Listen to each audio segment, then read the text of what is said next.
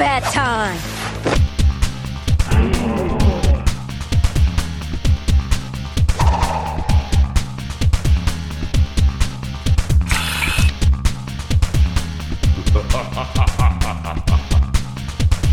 Combat time!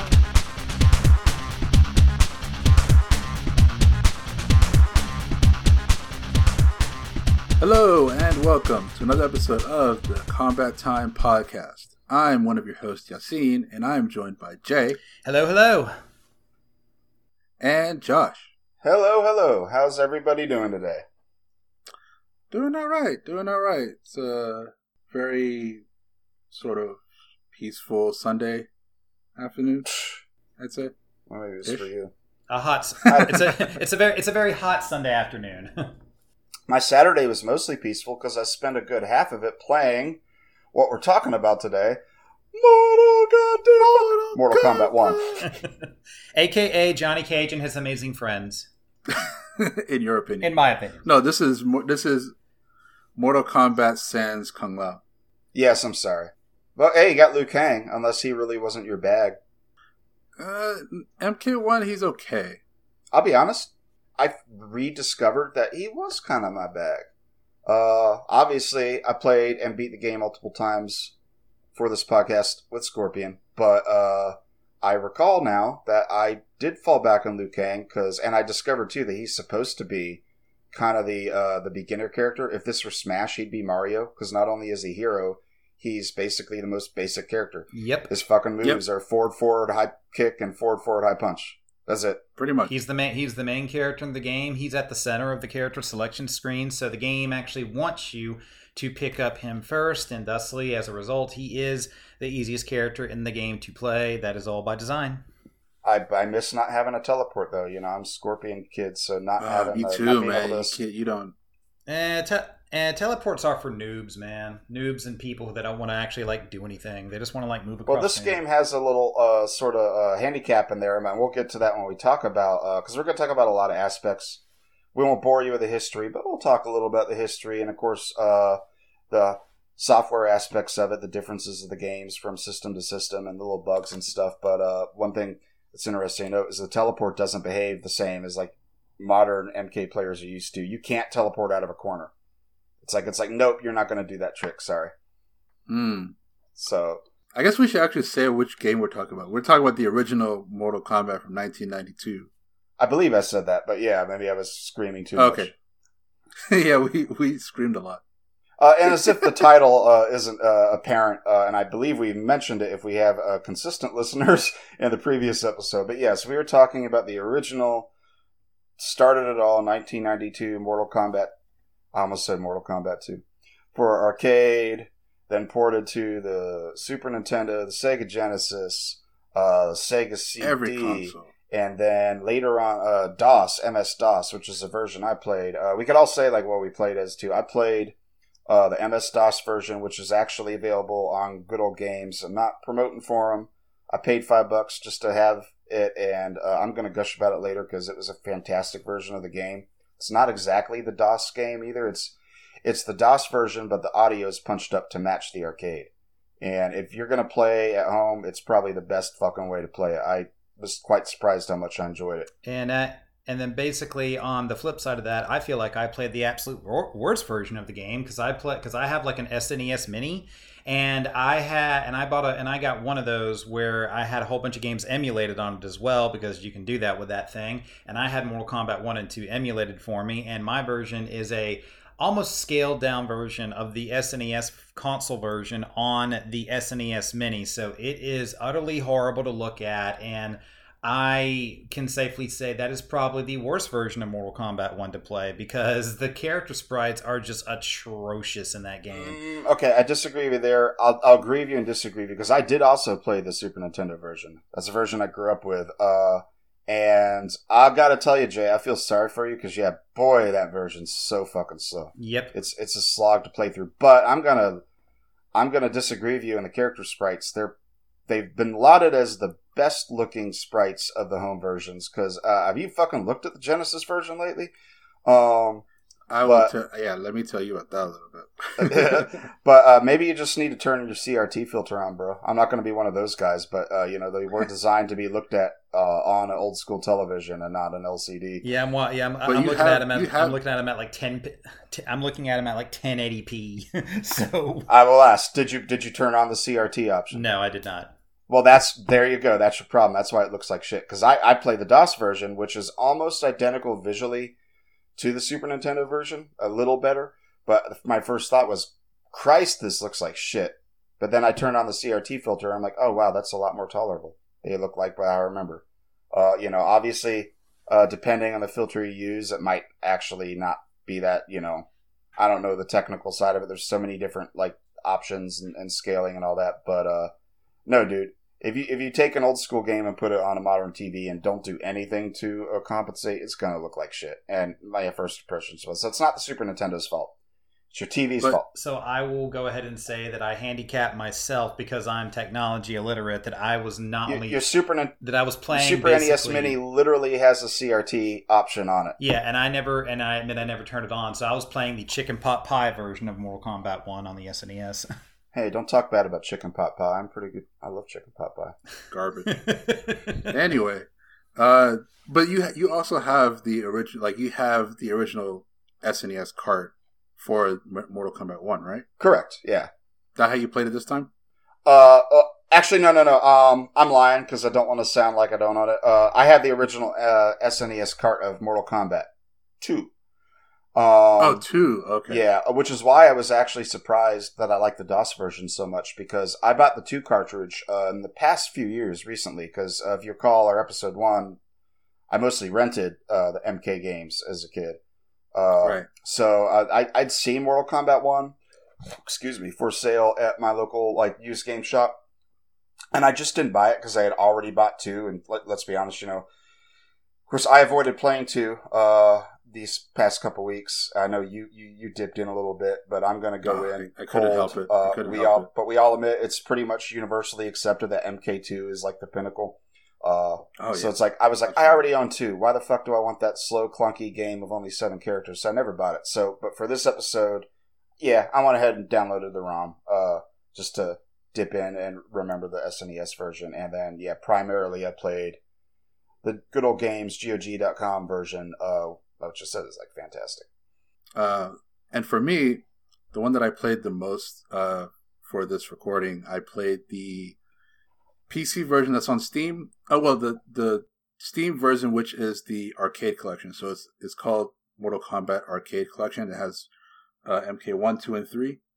And these are arcade ports, I believe. And yeah, that's the main one that I played. And it's pretty good. It's so good as far as compared to other versions. Because I also have Sega Mini. Wait, Sega Genesis Mini. It's SNES Classic and Genesis Mini, right? Oh, jeez. Is that what they're called? Okay. I think so. Whatever. I have the Genesis Mini, and I also put a emulated ROM version of MK1 on there because it doesn't have it installed default. So I tried that, and the weird thing is that I tried that first, and I was like, oh man, this is because I haven't played much of MK1 before that. I played it a bit when I was a kid, but I had borrowed it from somebody, so I never actually owned it or even rented it. So I only played it a couple of times. So I was like, oh, this is for sort of what I remember. I remember it being kind of slow and clunky, and didn't look as great as MK2 and all that stuff. So I was like, oh, this is pretty good. Then I was like, oh, right, I have the Steam version. So I loaded the Steam version. Oh my god, it's so much better. Right? It's so much better. I went back to the Sega version. It was like, this looks like crap. And even to the point where when you get up to the endurance matches, mm-hmm. and you go against the 2 people at once or whatever. On the Sega version, I don't know if it does on the SNES version, when you beat the first person, they kind of jump off screen or bounce off screen when you defeat the first person. Oh, they don't erupt into flame? No, I think unless I'm mistaken, they just kind of you do the last hit on them, and they kind of just bounce off screen like a JPEG, just like flying off screen. Yeah, the SNES version, they just burst into flame. Yeah, they basically burst into flames, which actually, I'll get into this later, you've seen, but there is a trick to those endurance matches that you can do from a gameplay perspective that I will get into later. Interesting. I might want to know that because the only time that I saw the opportunity to fight Reptile was during those endurance matches, and for the uninitiated to fucking fight Reptile, you have to win 2 flawless rounds without blocking and do a fatality. And you're gonna do that while fighting 2 people at once? Hell no. Which does make me want to ask: did any of us reach Reptile? No, or we suck. But that's only in one. That's only in the pit stage, right? It's only in the pit stage, and it's only if you see silhouettes flying across the moon. Right. It's not any time, No. and it only does that. I think at the 6th time you play the pit. So by that time, you're at the endurance challenge, and it's like, am I really going to do a double flawless in an endurance challenge? No wonder fucking Reptile was impossible to find, which I'll get to that too, which he was kind of impossible to find. In fact, literally in some versions of the game, but we'll get to that too. Yeah, because no, I never got to see Reptile at all, or so we or suck. fight him. We fucking. And that's yeah, the other pretty thing much. too. Continues. The Super Nintendo version is free play. But the GOG version, I don't know how your MK Collection version is, but it only has like 5 continues. So The Genesis has continues. The arcade version on Steam has free play. Which I'll also say, unfortunately, the Mortal Kombat Arcade Collection on Steam is not available anymore. I got lucky and I bought it like several years ago, like 7-8 years ago. When I found it there. Same with MK9 actually. Both of those are not available on Steam anymore. We all know MK9 is unavailable. That's interesting. Well, I mean, for anyone that has an itch to play it and they don't feel like they don't want to emulate it, don't emulate it, because the GOG DOS port is the best way to play the game. If you feel like going through the trouble of hooking up a gamepad to it, because the DOS version, believe it or not, when it came out in, I believe, 1992, same year as the others, might have been 93, it was meant to be played with a keyboard. Fuck that. I bought an Xbox controller just to hook up to it, but it was a pain in the fucking ass. You gotta, there's a program called Joy to Key that will help you greatly, but you basically got to set the controller in the game to keyboard, and then do a keyboard mapping thing by pressing Control F1 and map it there, and then open this other program. It's a big load of horseshit, but once you got it, it's a perfect way to play it. Dude, that is terrible, because I mean, the Steam version, literally, I just plugged in my Logitech controller, plug and play, boom, easy. That's why that's why people buy consoles. And then on the SES Mini, like, I'm over here just playing it, but the SNES controller with the SNES Mini or Classic or whatever is not great. Like, I'm over here just being kind of envious of you guys, because you got to play it on Steam, and if I could have played it like with my Xbox controller, or heck, even my arcade stick, that would have been way, way, way, way better than the way I was playing it at home on my TV. And I kind of like wish that, like, okay, so when we start going into like MK2, I might try and find a way to do that, just because. I mean, it's old school MK. Is a Super Nintendo controller really that bad? At least the one with the Mini is, because like it's a very stiff controller, and the way the button layout is set just by default, by how the controller is actually constructed, I'm not really a big fan of, just because like on the Genesis controller, for example, the buttons are way, way bigger, and you've only got like 3 of them, but they're very easy to utilize for my fingers personally, because I am a Genesis kid. But a Super Nintendo controller, I've never really been a big fan of it, for the most part.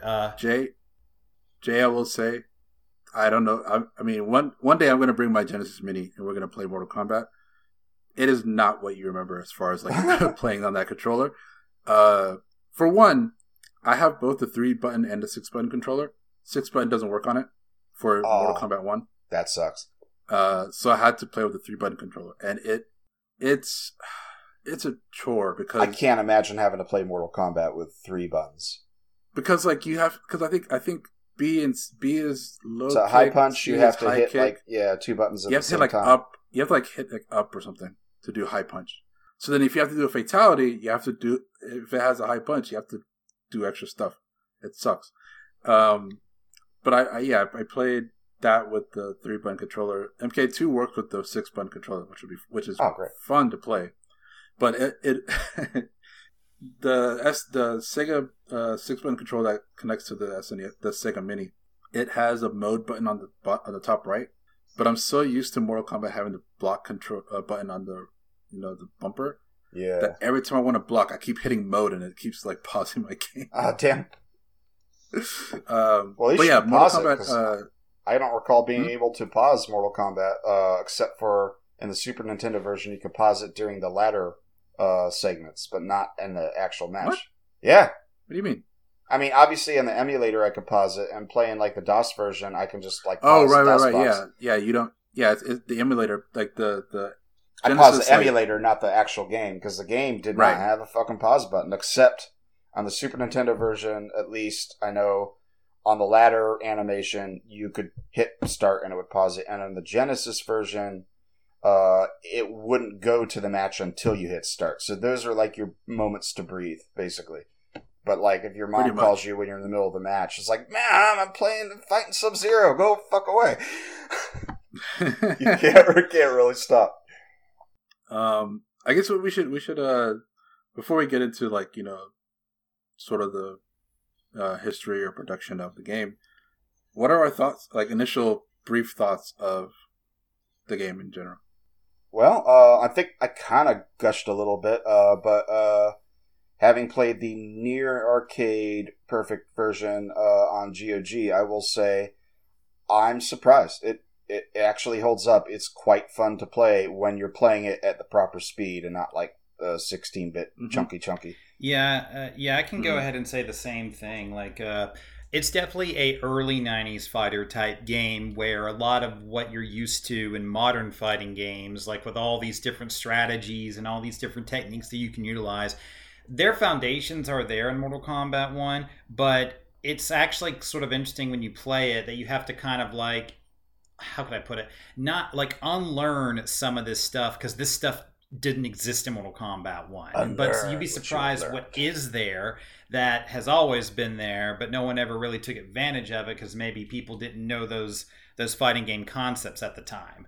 And it just, for me, I'm like, oh wow, I can do this. Oh wait, no, I can't. This is not a modern fighting game. But at the same time, it's a lot of fun. It actually surprised me about how strategic and how strategy based it actually can be if you want to play it that way. So I definitely had a lot of fun with it. I think I'll have a lot more fun with MK2, obviously, but it was kind of fun just to kind of go down that memory lane and play Mortal Kombat 1. And just for reference, I did it the old school way where I'm just a kid sitting cross-legged on the floor. Did you have your cereal? Yeah. Looking at my TV. I wasn't like, sitting on my couch with my fancy schmancy Bluetooth, controller playing this stuff. I'm like, nope, wired controller. It only stretched so far. Sit on the floor and look up and, prepare for all the back pain I'm going to suffer as a result of it. So it was a lot of fun. Oh yeah. Yeah. I did a similar thing where like, it's so weird. The 3-button controller has a shorter wire than the 6-button controller. So I did have to like pull up my chair a bit to like sit a bit closer to the TV. Even the SNES Mini is way shorter on its cord than like the old school. The Sega controller, like even the 3-button controller is longer than the. Because in my fucking Super Nintendo, I can fucking hook it up and go way back, and not way back, but I can sit comfortably in my big ass oak chair. You can go into the driveway. I could go out like the window and just like hang out the window and like be playing, smoking a cigarette, being like, oh yeah, that shit new. Don't stare at the TV screen up close. It's bad for you. Now 20 years later, people are putting phones in little viewfinders and staring at them. But old man. I'm gonna echo the same thing. I was actually pretty surprised, especially with the arcade version on Steam. How well it plays, and how like it's just, you can feel that it's a groundbreaking game, I guess you could say. Like for example, when you play, like if you go back and play like Street Fighter 1, like I've never played Street Fighter 1. I've played a little bit of it, and it's an okay game. It's not like, going back in retrospect, doesn't have that impact. Like you don't feel the groundbreakingness of the game until you get to Street Fighter 2. Right. I feel like you still kind of get a bit of the groundbreaking 30 some years later with what do you call it? MK1. Actually, I will stand corrected. Yeah, I think I played Street Fighter 1 briefly, and yeah, it's not much to write home about. But Mortal Kombat 1, yeah, I mean, it's super simple. Everyone only gets like 2 moves, except for Sonya. She gets 3. Hey, Sonya, how come your mom gave you 3 whole moves? Johnny Cage has 3 moves, by the way. Oh yeah, that's right. Johnny Cage has 3. He's got his nut punch. That's true. I was gonna say maybe it's because she was the last minute addition. Yeah, as we'll learn too, and she's also, as we'll probably learn when Jay talks about tiers, she's actually, I discovered this myself too. She's the top tier, and which is why I dabbled in her a little bit too. I'm like, wow, her moves are weird. Oh, this is weird because all I've ever fucking played as is Scorpion. Yeah, I mean that's the thing. I bang Johnny Cage. Yeah, I definitely experimented with a few more characters. I didn't play as Kano, though. I did for a little bit. I should have experimented more than I did, but I just, I got addicted to beating multiple versions of the game with my favorite. And Kano, boy, he's strange. He's because all his moves require holding block. It's block and do like a circle to do the cannonball and block back forward to do the knife, and just very strange. That's probably why he was not an addition in Mortal Kombat 2, just because Actually, no, there's a reason why he wasn't an addition in Mortal Kombat 2, but I'll get to that. Yeah.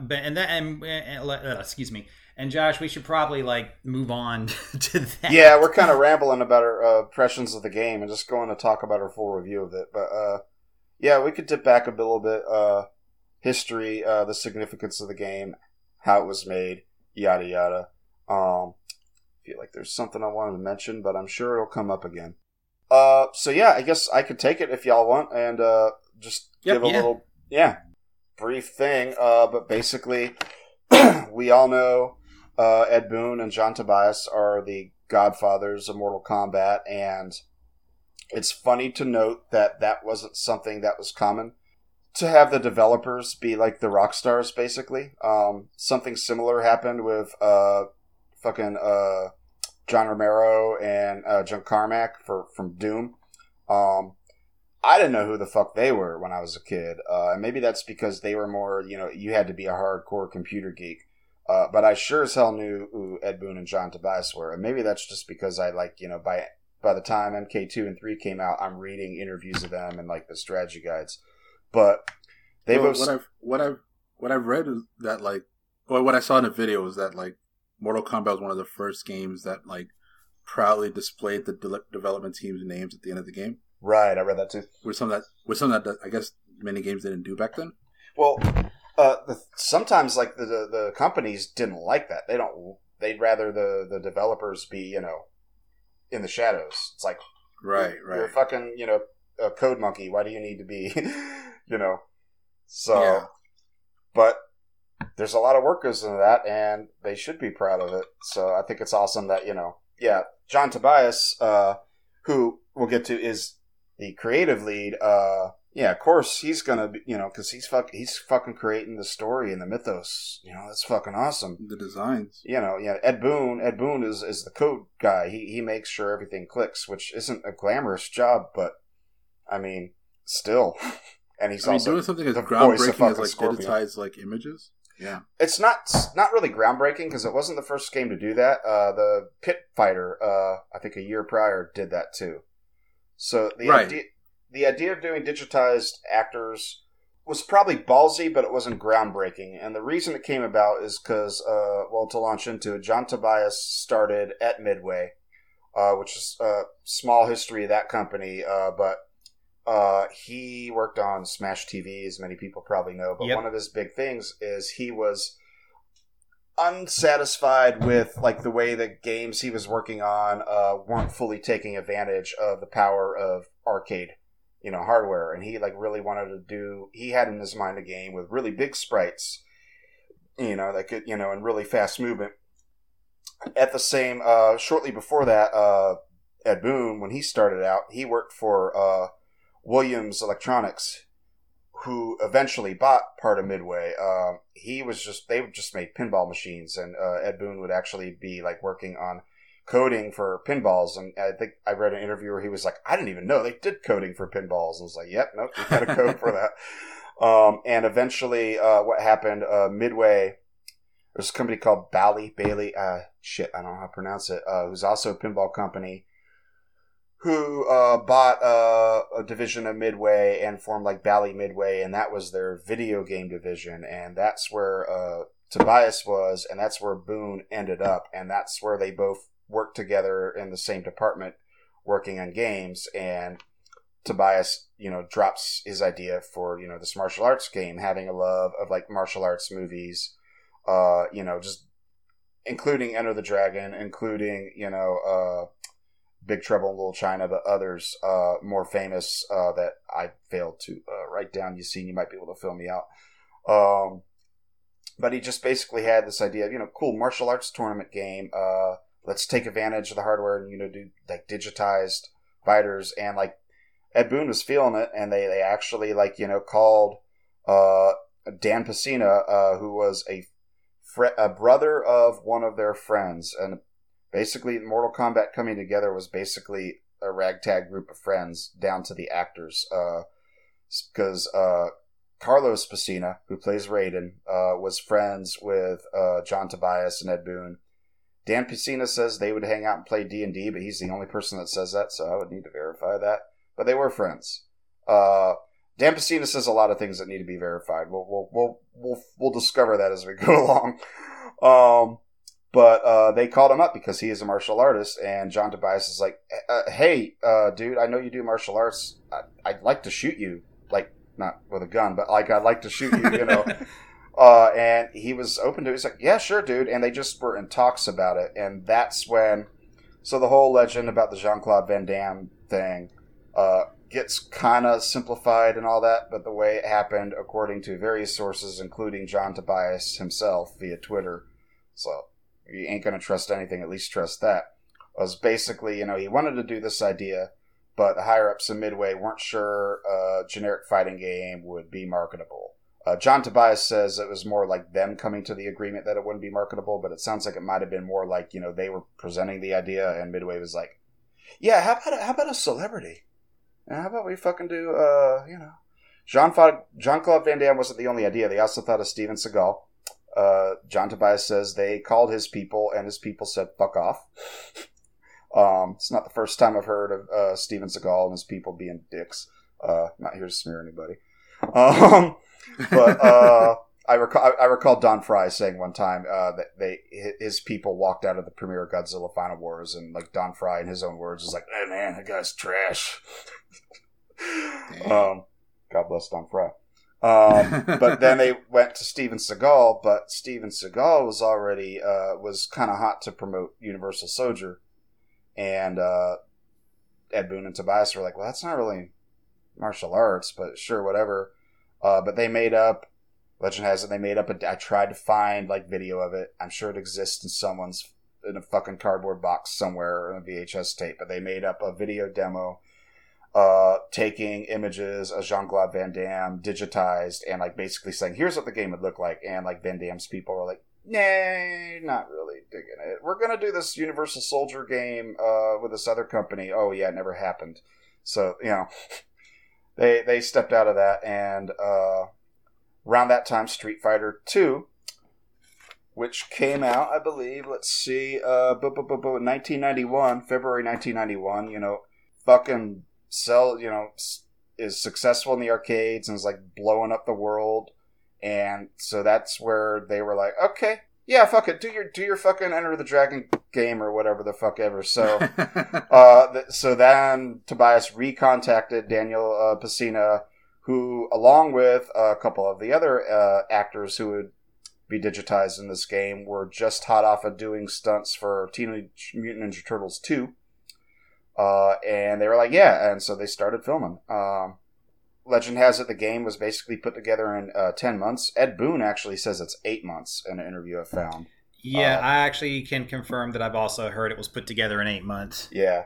So that's crazy. Yeah, I know. I mean, and it was only 4 people. It was Ed Boon, as the programmer, John Tobias as the fucking lead artist, John Vogel as the graphic designer. So he's responsible for like, you know, the backgrounds and like digitizing like, you know, assets. And of course we all know Dan Forden, Dan Forden is the sound design and the music.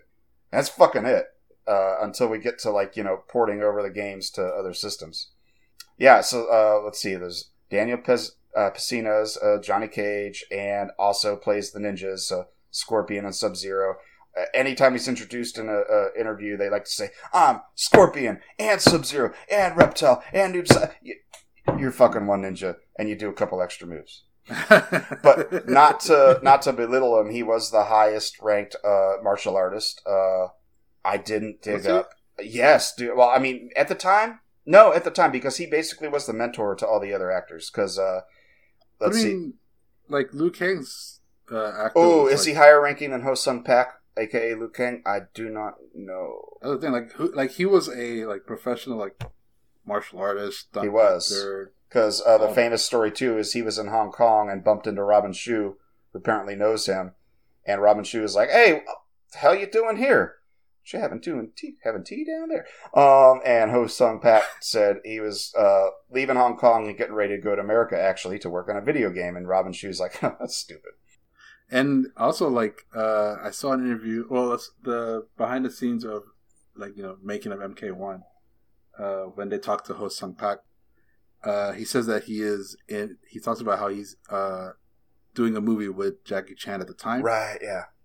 And that movie is Drunken Master 2, a.k.a. Legend of Drunken Master, which one of my favorite movies and probably one of the best Jackie Chan movies ever. He plays one of the main bad guys in that movie.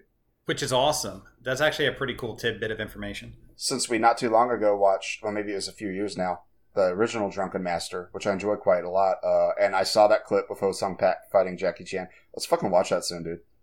Dude, let's watch it. Liu Kang versus Jackie Chan. Let's totally watch it.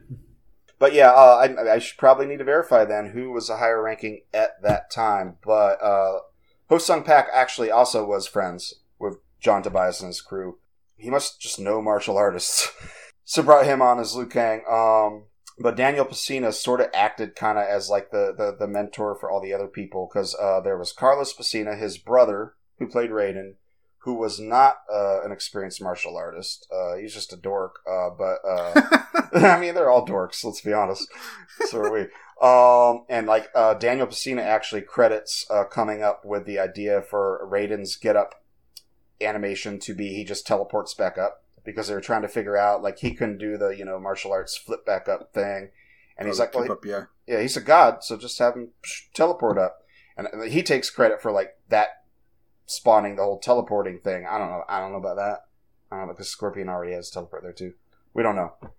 We don't know about that. But there's him. There was Rich DeVizio, which is a fun guy, who also is friends with John Tobias and Ed Boon, and who played Kano, who would go on to play Quan Chi, or model for Quan Chi for MK4. And he is an experienced martial artist as well. And then Sonya, as you said, didn't come on till later, because basically they were making this game, they were filming these actors, and they got like a beta out, and they're like, okay, this looks good and all that. You know, there were some bugs in it, and they're like, you need some more fighters. So John Tobias went back to his extensive notes. If you ever look at his Twitter, it's like a treasure trove of lore. It's like so awesome. But he had notes for, you know, other characters, and he started them out with like archetypes. Like Liu Kang is the hero. Johnny Cage, or Michael Grimm, as he was initially called, is the sidekick. Sonya Blade started out as, believe it or not, Curtis Stryker, who wasn't the Curtis Stryker we currently know and love or hate. But he was still like military and stuff like that. And I forget what his archetype was. Skeptic. He or she is the person that comes in that's the outsider. Much like Sonya Blade in the 95 movie. He was like, what's this shit? I'm just here for Kano. And he figured, well, if we're going to add another character, it ought to be, we have an all-male roster. Let's add a female character in there. And so they just like repurposed her. And even though she's still special forces, she wears like 80s, 90s workout. Yep. Well, she was like a fitness Yeah, instructor, right? Like Yeah, the actual actress was a fitness instructor who apparently Daniel Pesina met at the gym that he went to and invited her in to the fold of Mortal Kombat. And so she took a lot of instruction for him how to properly like do the, pose for the moves. I say pose because there was no combat speed, fucking recording going on here. They had to like do those punches and kicks real slow and pose, so they could get captured good. But, she was, a dancer and a gymnast. So it fits as far as like, her being able to be flexible and stuff. So she joined the fold. And there's a Mortal Kombat cast. Even though like Midway had faith in them and all that, apparently they didn't too much because it had a very small release. The figure I keep seeing, although it's one repeated mostly by Daniel Pesina, and I found a couple other sources, is 200 cabinets, which is like, that's it. By comparison, Street Fighter 2, when it came out, crap, I don't have it right in front of me. Let me try and find it. It was like 60,000 or some shit. It was like, yeah, let me fact check that on my notes because I just closed my window in here like that.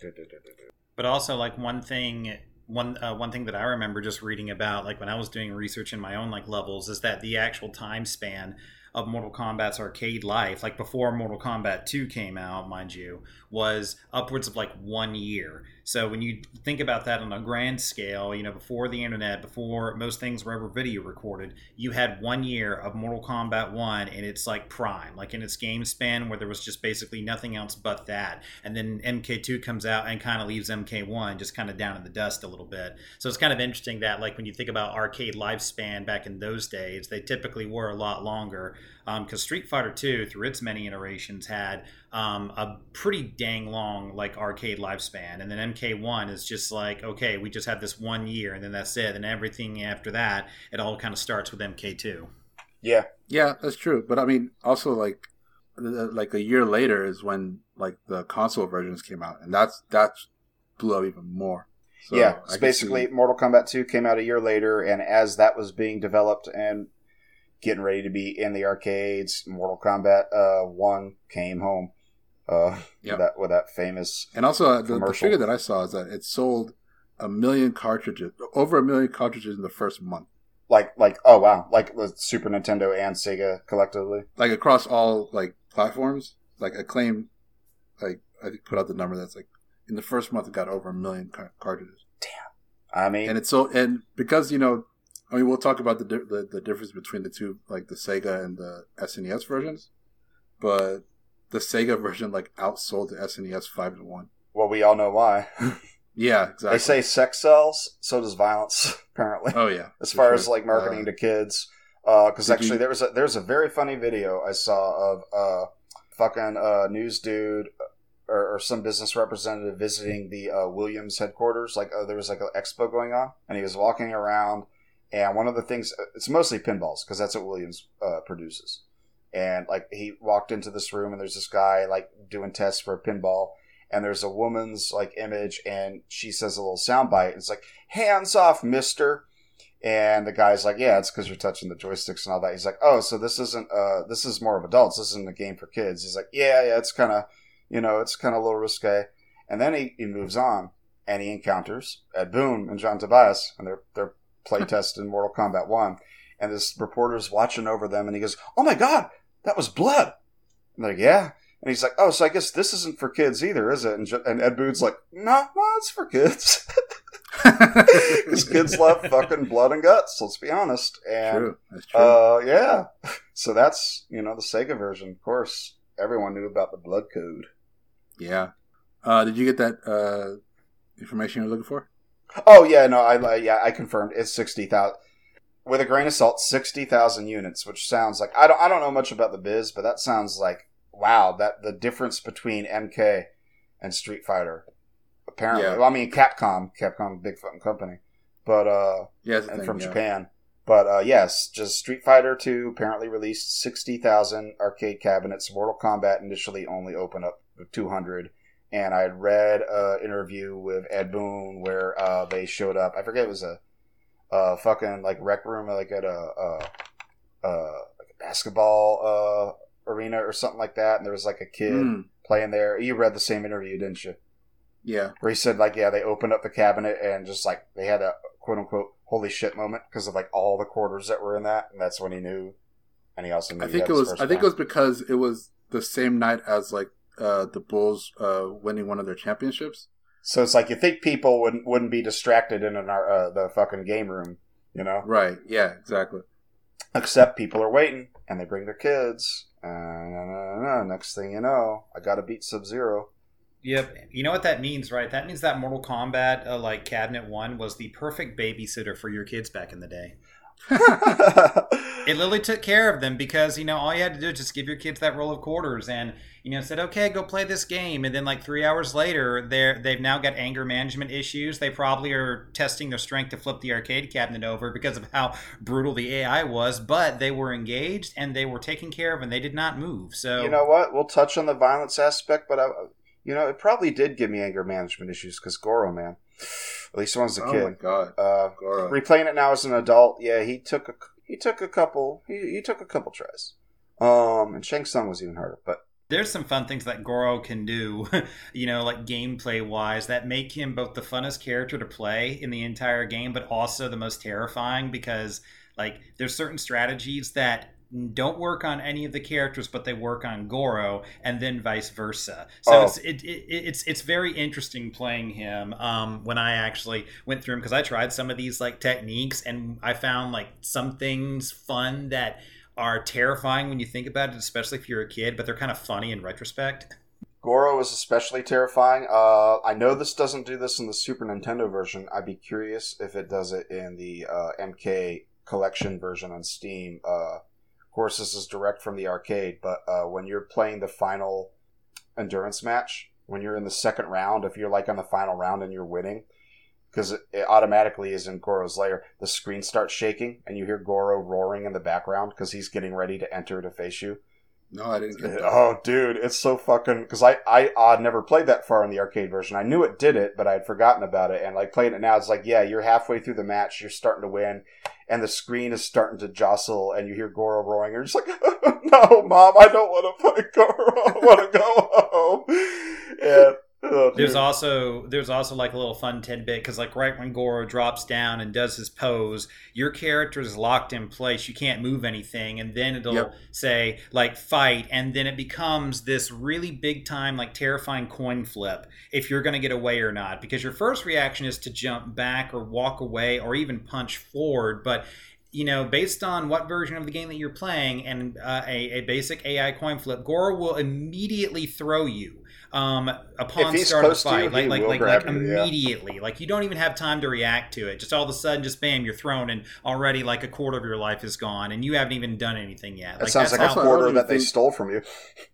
Yeah, I also don't think they even say fight. Like he jumps in. Yeah, it just seamlessly goes into the match, and he just starts wailing on you. Yep. Yeah. Beating Goro wasn't too horrible. It was actually harder on the Super Nintendo version. Arcade version, I had a pretty good strategy of jump kicking him, jumping back, jump kicking him again, jumping back. When he gets too smart to it, or when the computer does, throw a spear, because I'm Scorpion. I have different memories of this, and maybe it's Motaro instead of Goro, because I thought the spear didn't... Spear fucking works. I know I said Goro. Spear fucking works in Goro. Perfectly. So it's like, you jump kick him, spear him a little bit, boom, Goro's dead. In the Super Nintendo version, the jump kick trick doesn't work because of the spacing. I would say is a little different. I would say with Sub-Zero, if you do the combo that I use, I do the jump kick and then the slide. Ah, yeah, slide. But what also works too, which is the way I beat Goro like for the first time, is the freeze. And there's a fun like little. It's considered a glitch, but I always thought it was like a strategy. When Goro is getting up, after you basically freeze him the first time, and let's just say you uppercut him, right when he's about to get up, like immediately upon recovery, you can freeze him again when he's in mid-recovery, and it will hit every single time. And if your timing is good on how you can throw Sub-Zero's freeze based on distance, you can infinite that, and you will beat him without taking any damage, which is part of the reason why Goro can be kind of fun. Because the computer is waking up and immediately going into a fireball, right? So Goro will throw his fireball, but if you throw, say, Josh, your spear beforehand, you would do a trade, but you're going to win that trade every single time because the way the computer reacts to it is that it's not thinking of blocking your spear by the time you've already thrown it. So you know that you're going to win that every single time. So Sub-Zero and Scorpion are kind of similar with their strategy because palette swap ninjas. Sub-Zero throws the freeze and then hits him on wake up, and then you can do it. And Scorpion, you throw the spear, you hit him on wake up, and then you got him again. So. Yep. And, you know, there's no shame in being cheap because at this point of the game, if you're playing the computer, it's cheap. So that's the beauty of Mortal Kombat is you learn how to spam. The fuck from the fucking 2021 movie with the sweep. Yep. Use that shit. Which it's funny. I barely landed any sweeps against Kano. he would usually. Yeah, you do one, and then if you try to do the second one, he does the roll. Oh, for me, on the DOS version, like he's usually towards the top of the ladder when I get to him, and that's when the like AI starts getting a little smarter. And like I think I only landed one, but every one he'd hop over. He'd just hop. It's like he did the hop in the movie, but he actually timed it right this time. Yeah, it's kind of weird synchronicity going on there. That Kano is the one that is pretty good against sweeps. Well, Sub-Zero is too. Like, if you do one on him, the second time you do it, he does a sweep. I mean, the slide immediately. Like, it's almost like a 1 and 0. Like, if this, then that kind of thing. Yeah, we all play different versions, and I know that the AI behaves differently because I played different versions. The GOG version, it's kind of tolerable in its cheapness because it just seems to be a battle of, like, the AI loves to block. To crouch block against you, like you're trying to sweep, and it seems to be a battle of who can land the next sweep or uppercut. And it actually almost feels like I'm actually participating in an actual martial arts fight. You know, it's like I'm trying to break through their armor. Only when it gets to the top of the ladder does it get to do the ridiculous things like it knows, you know, the instant I do a command to block it. Like, you know, when I'm doing Scorpion's spear, teleport. Against Scorpion, he's already turned around and throwing the spear when I'm coming on the other side of the screen. It's just like, okay, Super Nintendo version was worse because, like, you know, I don't know that they're going to throw me automatically when I come up to them and stand close. I just do. Because that's what they fucking do every time.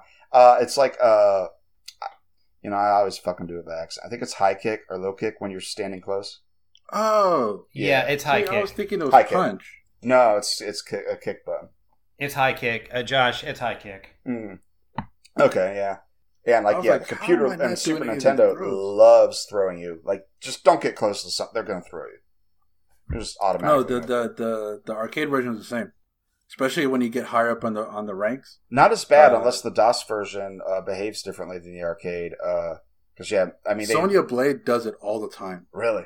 Like, that's half of what she does is throws. Yep.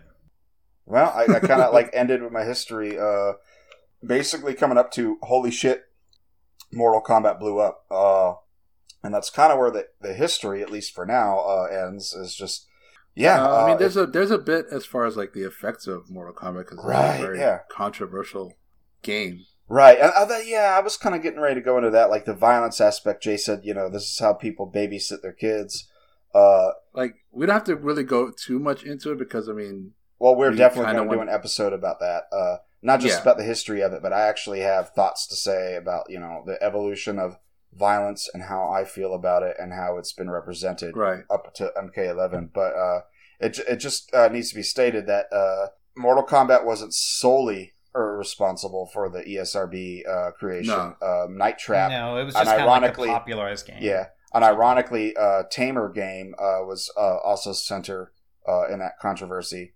But it really didn't happen until it came on video on home release because, you know, you get the arcade, you get your kid, scatter off, go ever play something, you don't know what he's playing, or, you know, if you're a teenager, you can go off and go to the local arcade by yourself, unsupervised, and, you know, it's just like, yeah, bloody games, that's what you like. Doom, which surprisingly didn't come out till a bit later, it looks like in fucking 1993, right after MK2. I believe probably got some attention, but still, it's kind of like, it's a computer geek thing and all that. Granted, like, it was so widespread, like it said, like, every computer that had Windows 95 had Doom, and it was mostly responsible for, like, lack of productivity in workplaces because everyone was fucking playing Doom. But still, and like, it was shockingly violent. It was like, super, yeah, dude, demons and blood. Still, it kind of had its little pocket of to hide in of geekiness, whereas Mortal Kombat, once it hit home and 12-year-olds are playing it in the family living room and the parents are like, oh my god, I think that's where it started to get a lot of visibility. Here's well, I was reading a couple of articles about it, because I mean, that's a lot of what you run into when you're trying to do research on like the impact of Mortal Kombat 1. Is like, it talks about, the violence and the creation of the ESRB and all that stuff. When it was just in the arcades, I think the thing that, like, the mindset was that arcades were mostly where, like, teens and adults went to play games. Right. At that time, like, home console games was still mostly Mario and, Zelda and, like, all these, like, stuff that were for kids, like children. Yeah. So that was the kind of the mindset. Right. That was the mindset of it. It wasn't, like you said, it wasn't until Mortal Kombat came to consoles where it starts to get more attention. Going a bit back, when Midway was deciding to, like, put these on consoles because it's such a big hit, executive of Nintendo actually went to Acclaim and said, you got to change a lot of this stuff. Like, you gotta change the blood from, like, red to green, but I think it ended up being gray in the SNES version. They also had to change fatalities, and had to change, like, the backgrounds a lot of the backgrounds of it. They even had to change the backstory. Wait, the backgrounds? Yeah, like the backstory. Like some of the stages had like heads on spikes, stuff like that. The bottom of the pit, yeah, for sure. Right, stuff like that.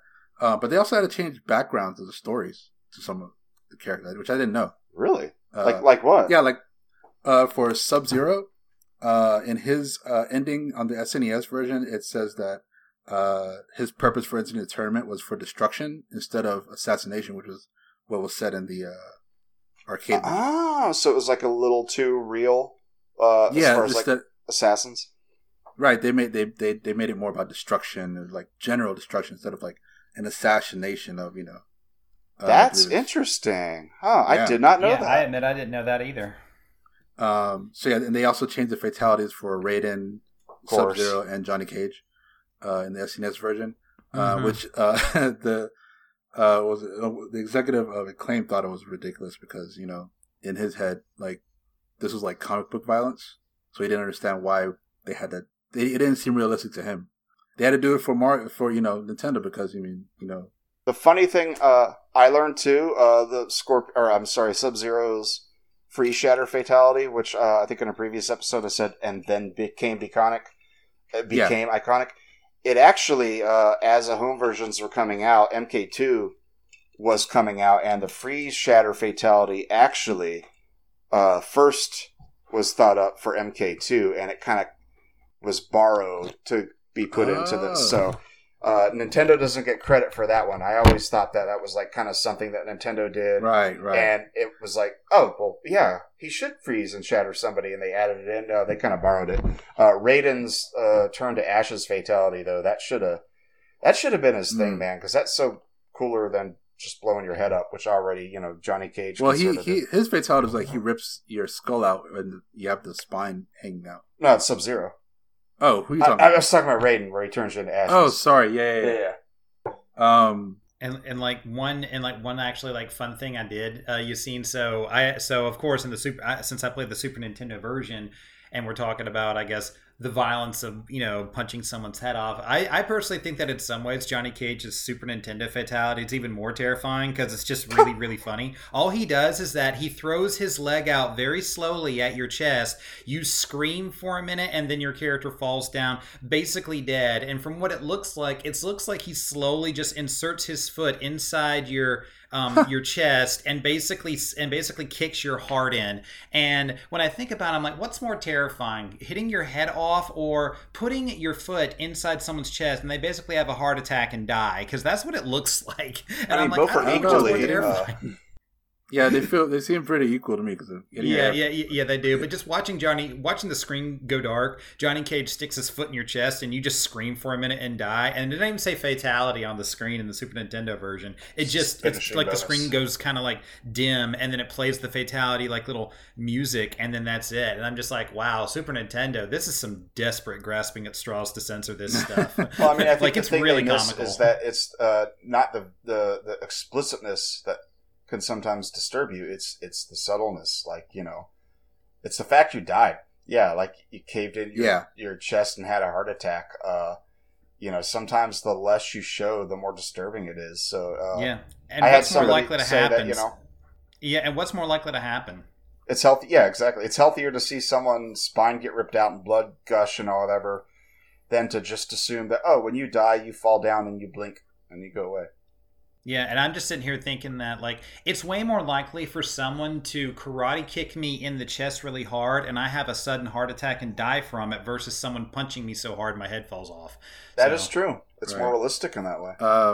So I guess to briefly talk about the ESRB a bit, I always knew that, you know, Joe Lieberman, the senator, like, he had something to do with it. Him and Tipper I didn't know how he came to know about it. Okay, I don't know this because because I know we want to do a future episode. Everything I learned for this episode is kind of consequential. So enlighten me. So apparently his former chief of staff, Bill Anderson, heard about it from his son, who was a fan of the game. So his son asked for the Genesis version of MK1. Once he saw it, he brought it to Lieberman. Lieberman was appalled. And that's what started up the whole press conference thing that he did. Literal murder simulators. Pretty much. Poison in the minds of the youth. Yeah, it was all because of his chief of staff's kid. Huh. Wanted the Genesis version of the game. Fuck, kid. You should have just got someone to buy it for you outside the family. And then about less than 5 months later, they basically... the video games industry, a bunch of the developers and publishers came together to form the ESRB because it was either that or get state regulated. So they're like, we might as well regulate ourselves. So they made the ESRB rating, and then it's interesting to point out that Sega was full and willing to implement a rating system, which they in fact put on their copies of Mortal Kombat, even though the blood isn't, you know, available from the outset. You have to do a code. Yeah, the code. And they I forget what it is. There's two ways you can do it. I just did it yesterday. You could do it at the intro screen, which I love that intro screen where it like this long thing about the secret code, the code of honor between the fighters, even though they hate each other. It's like so much like lore in it, and then it gets to the could there be a code? And it's like so much pomp and circumstance just for one little code. But you can also enter a cheat menu code where you can have access to a lot of things like free play, which isn't available in the Genesis version. And you could turn on the blood there too. But Sega kind of wanted to implement this rating system across the board. They're like, we solved the issue already. Let's introduce this. And curiously enough, their rating appears on the DOS version as well. If you bought it back in the day with, like, you know, the cardboard box and everything, it had the same rating system that the Genesis used.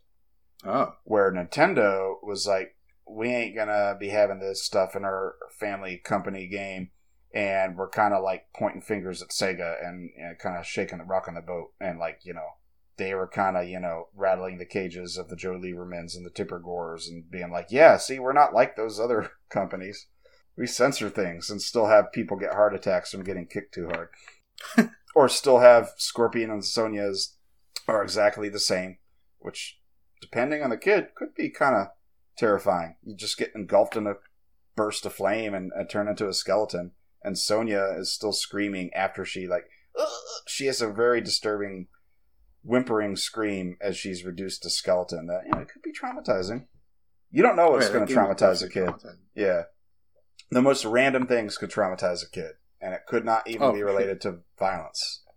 Like I said, the game that the fatality in MK3 that always got me the most was I think Sectors. I think it's Smoke or Siren. I can't remember, but yeah, he blows one up of the robot ninjas where they basically just unload a bunch of bombs onto the screen and then it zooms out onto the Earth and the Earth blows up. It's supposed to be funny. Yeah, I actually love that fatality because I'm like, oh wow, this just went into Looney Tunes land for real. So I don't know, for some reason I was just like, okay, all the other fatalities was like, they're defeating their enemy and they killed that person, but then Sector or whoever it was decided, we're taking the whole world with us. Yeah, it's like when you unpack that, that's really disturbing. Like you're like, there's this tournament happening in wherever on this island or wherever Mortal Kombat 3 takes place. Well, Mortal Kombat 3 wasn't a tournament; it was war. Oh right, yeah. So like, there's people fighting, and then two people fight, and then the whole world gets destroyed because one person was like, what, screw it. Yeah, so that's for me. I was just like, right? Yeah, when you think about it. Yeah. So yeah, you never know what disturbs me, but at the same time, what I've read, like, it was really from one interview that I saw. I think it was the people at Acclaim, I think maybe the executive or somebody that said that a lot of the outrage wasn't necessarily from parents. It was like more media driven, I believe. He said, and I don't know how accurate it is, that a lot of the complaints that they got were from teachers, from parents complaining like, why wasn't there blood in my SNES game or whatever? Why wasn't? Yeah, like they said, like, oh, we bought this game and we thought we were getting the full thing, but my kid is telling me that I'm not getting the full game because there's no blood in this game. That's kind of thing. But that could also be a marketing thing. Who knows? It might be, but it sounds true to life too. I'm sure there were parents that came and like walked to their electronics boutique or whatever game store at the time, and said, "What the you selling this filth to my kids?" Type stuff. Yeah. There was a lawsuit. God, I wish I'd looked it up for notes purposes. Like a woman's son slashed a student, like a classmate, with a knife or whatever, and she blamed it on Mortal Kombat. And they actually determined, like, well, there's no. She actually specifically leveled it at Cyrax, I think, because this was like a little later. This wasn't when MK1 first came out.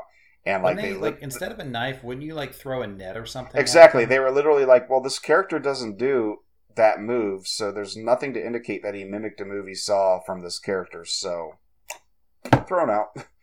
It might be funny to reflect. I know, Jay, you said your parents are like, oh, la la, I don't care. And like you had said that, you had a discussion with it, with your mother, about like wanting to see the movie or play the first game, but weren't really talking about the violence. I think my parents are kind of like middle level. If there were things that were like definitely adult, no, you ain't watching that. My parents like really didn't. If there's one thing I love about my parents, they really did not supervise anything I watched. Like, I was watching Stephen King movies. I watched like Stephen King's It when I was like 8. Well, that was a made-for-TV movie, so it's technically... Yeah, but still, like, I was watching stuff like that, and I was actually traumatized by more animated violence than I was, real-life violence or even video game violence, just because, like, when I saw... Like, I knew just kind of from an early age that if you blow someone's head off, you would never see that much blood. Like, that's just ridiculous. So, or like if you turn someone into a skeleton or something from a hellfire, I was thinking, oh, I see that stuff all the time on Halloween anyway, so this is no big deal. It's just in a video game. So, it didn't really affect me all that much. And of course, if my mom and dad saw it, they're like, oh, he's playing that stupid game again, whatever. And then they would just walk away. Yeah.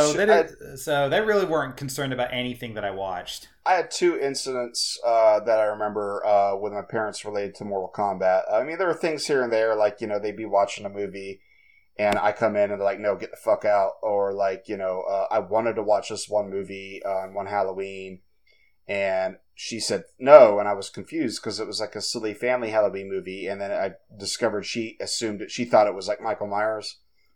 So it's like, oh, she didn't realize.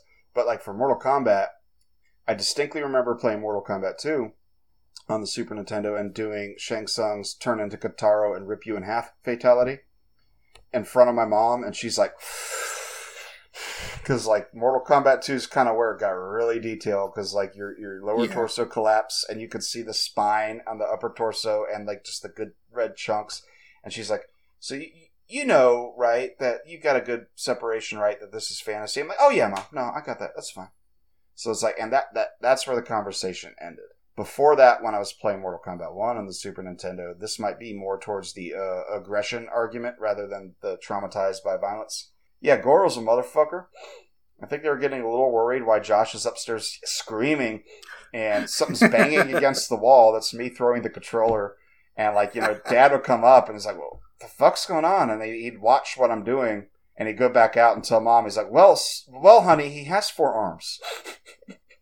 It's like, yeah, that's understandable. He's pretty frustrated. Well, Josh, you know, as your friend, I can tell you that all those yelling and screaming issues that you had, those never went away. You just apply them to traffic now. Yeah, that's true. It's just I direct it to traffic instead. Yeah, it's just road rage. I'm generally known as just a chill road rage dude. At this point. I've been called like a rock and a solid foundation as far as like not freaking out, but I do freak out when I'm behind the wheel. So maybe I have Mortal Kombat to blame for not to teach me how to properly deal with that. And it really is hilarious. So that means that if you spazzed out and were just, you know, insane about Mortal Kombat because you just kept getting angry about it, chances are you have road rage now, and you should probably seek therapy for that. Yeah.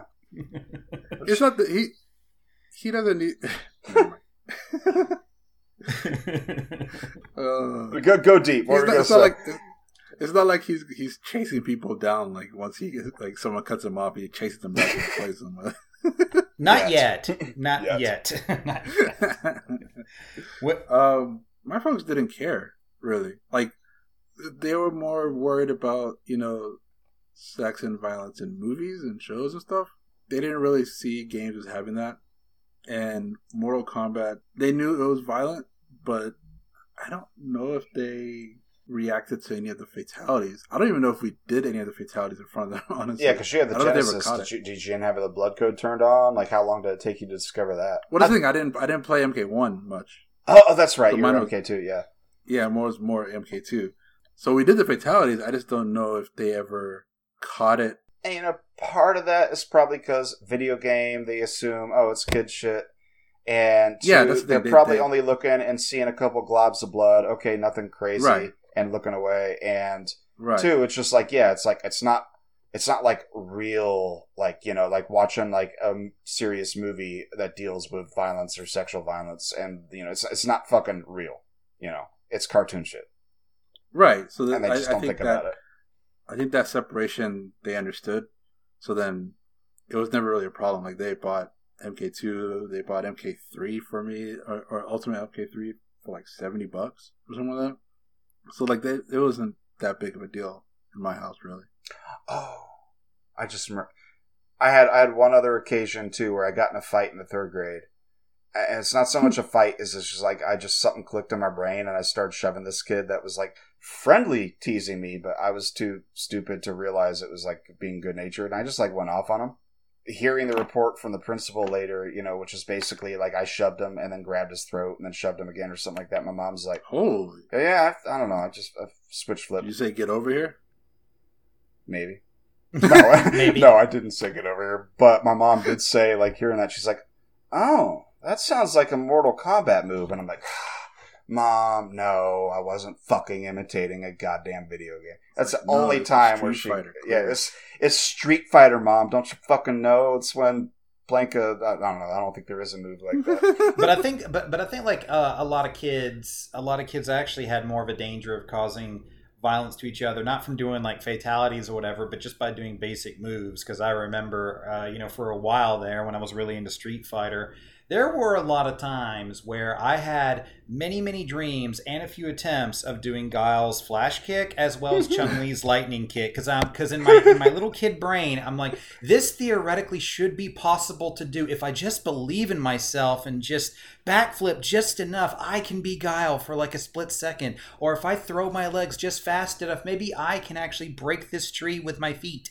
Like that, that's where my like little kid brain was. And my parents were more worried about me hurting myself from stuff like that than seeing Sub-Zero rip someone's head out of their spine or seeing Scorpion torch someone to death. Well, this totally rewinds what I was thinking about, where like Joe Lieberman's big thing was like, they're going to imitate what they're going to see. They're going to think it's okay. I'm like, you're fucking ridiculous. And then Jay's story, it's like, oh. And I can collaborate that because I probably lost balance hundreds of times as a fat kid trying to do a roundhouse kick in my living room. Yeah, that's the thing. I don't think I ever like try to imitate Mortal Kombat, but I definitely try to do the tornado kick from like Street Fighter, and I try to do a bunch of moves from Power Rangers. So that's probably more of my where my injuries went. I remember my 5th grade teacher, Mortal Kombat and Power Rangers were his 2 biggest banes.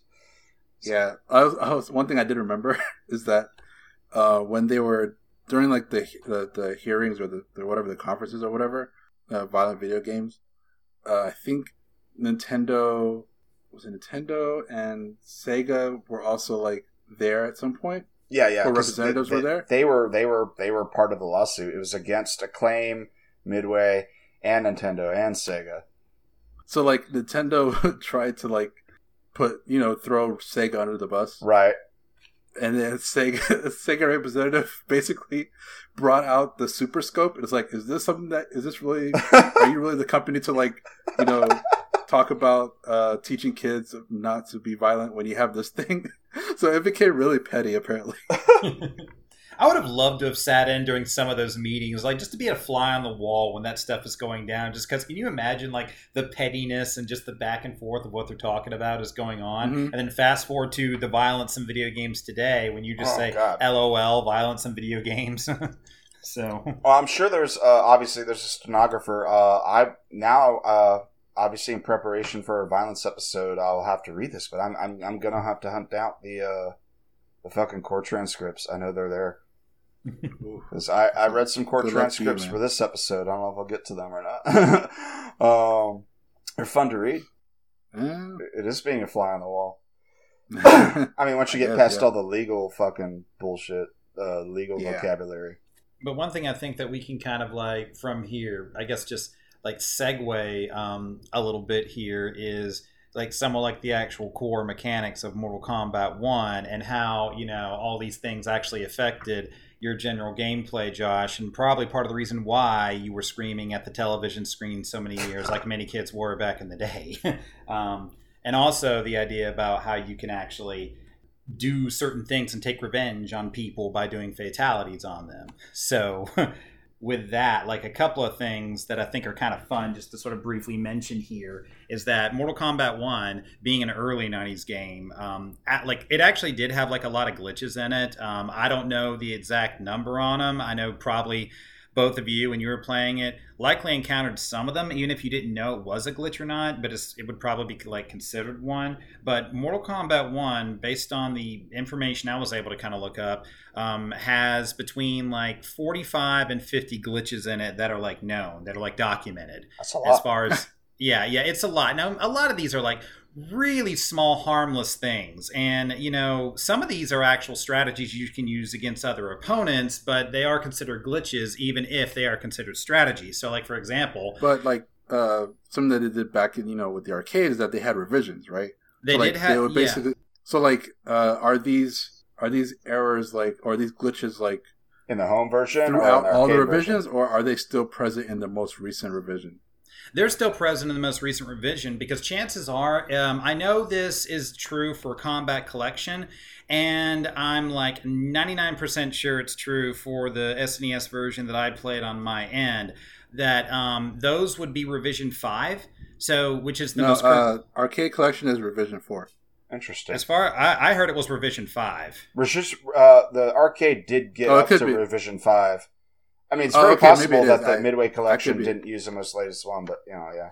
I only saw it on, like, I don't know, maybe one video that they said revision 4, so I could be wrong. I probably am wrong. You're sounding a little choppy, Yassine. I'm hoping it's not like that in the recording. Am I? It's just a little bit. I don't know why. Hold on a second. You probably were trying to chop the wood and the tester mic, and you didn't hit the A&E button too fast enough. Yeah. You're gearing up. You're pressing that punch button like your life depended on it. So, which super easy to do. Can you hear me now?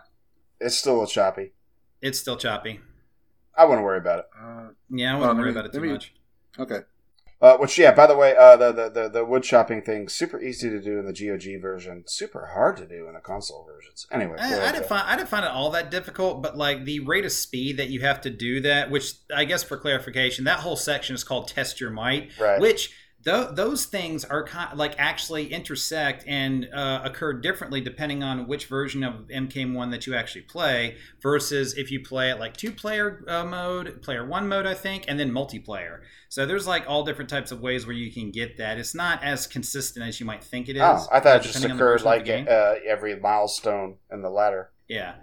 But like a couple of, I guess you could say, like glitches that are pretty noticeable that I think everybody knows. So there's fatality glitches, obviously. That's probably where a lot of these are, and these do like actually carry on through different versions of the game. Probably the funnest one that I know that I've done a lot is that if you are Johnny Cage, if you are fighting, I believe Scorpion, Sonya, or Kano, I think it's those three. It's not the whole cast, but Johnny Cage actually can knock their head off twice if you do the fatality quickly enough. So his fatality is basically forward, high punch. So if you do that 2 times in a row before the actual finishing timer runs out, you can actually knock their head off, and while their head is knocked off, you can magically knock it off again. And there's 2 heads on the ground instead of 1, which is really funny. I thought that was only with Reptile. No. This is you can do this with Johnny Cage against like those 3 characters I mentioned earlier. Now, of course. Did I do this? No, because I have the Super Nintendo version where he sticks your foot in your chest and you have a heart attack and die. But I guarantee if you guys ever want to try it on your version, I guarantee you can do it. I think they might have carried that over into MK2 as well, like as a reference. Yeah. Another fun one that you can do, there are like Johnny Cage actually has a whole bunch of like little glitches, but none of these really affect gameplay all too much. They're just very specific to him depending on where he is. And they're like little things. There's a sweep glitch to where like if you are fighting Raiden and you get someone in the corner and you finish him with a sweep, and I believe that was corrected in later versions, but this is versions 1 through 3. If you sweep Raiden in the corner and it's the final hit, then he will die. He won't fall down. He'll die standing up. It'll say, and then all of a sudden you win and he's standing up still. This is in the arcade version or like the home versions? I forget. This is in the arcade version. This would not be in the Super Nintendo version. So these are like some of these are like mainly arcade specific glitches, but others are not. But most of the fatality ones I've mentioned here are pretty universal, even like in version 5. Yeah, I think Johnny Cage's multiple head fatalities is almost like that's it's like a legend. One. It's legend. Everyone wants to do it. I think they just added in. Like I said, I think it came in MK2 just because everyone loved it so much. Like, yeah, let's put it in there just as a reference. And there's like a whole bunch of different ones. Like Raiden has a few. There's some invisibility glitches. There's frozen Raiden glitch that you can do. A lot of these are triggered, surprisingly, is that when Goro jumps down from the screen, if you hold back for like a certain number of seconds, then it activates some of these glitches. Like you turn invisible or Raiden is in frozen color form for some reason. It's little things like that are really just kind of there. And then there's ones that actually do affect gameplay, which I'm going to get into this, is there is a jumping glitch that you can actually utilize. And this is corrected in MK4 and 5 versions, but essentially this particular glitch leads into infinite combos that you can do against other players if you know what you're doing. This caused MK version 3, I think, is where it was most notorious. In the version 3, I think, is where you could exploit this. Yeah, it's actually versions 1, 2, and 3. It was corrected in 4 and 5, but essentially that's if someone jumps into you and you hit them out of it, like you basically do an anti-air, and this was specifically done with either like a high punch or a jumping punch in a way. If you can do that, that that will knock them so high in the air as a result of that glitch, because it doesn't set them on one, I guess you could say like one plane. It pushes them above it. That they're going to fall so long that allows you to hit them again with a jumping move, and then if you're quick enough, you can do a special move. So this leads to a lot of 1-2 combos. So if I'm Johnny Cage, for example, then what you can do is that I can do a high punch, hit you in the air, then jump and do a jumping punch and hit you in the air further, and then I can do a shadow kick and still hit you on the way down. And this is kind of universal with almost all the characters. So like Josh, for example, Scorpion can do this. You can hit him out of the air, which you wouldn't use an uppercut to do this, but you can use your high punch to do it, and then kick them, and then you can immediately go into your spear, and they will land on the spear and get caught, and then you can uppercut them again, and you will probably take about half their life. So stuff like that. And then, of course, if you get someone in the corner with this, it becomes basically like an infinite loop. Like, I know that just about every single character has some sort of advanced juggle combo that they can do in a corner, which is a combination of their various moves plus a special move to basically end it, that will delete their life bar. And in versions 4 and 5, they fixed this to where they get rid of the, I guess you could say, like low gravity aspect of it, to where the character will just fall straight through your, I think, second or third punch, if that's what you're going to do. And they'll fall straight down to end it, with the exception of Raiden and Kano. Raiden and Kano actually still retain a lot of their previous, glitch combo mechanics because of just the properties of both their uppercuts and their throws, which allow them to do some pretty insane stuff if you know what you're doing.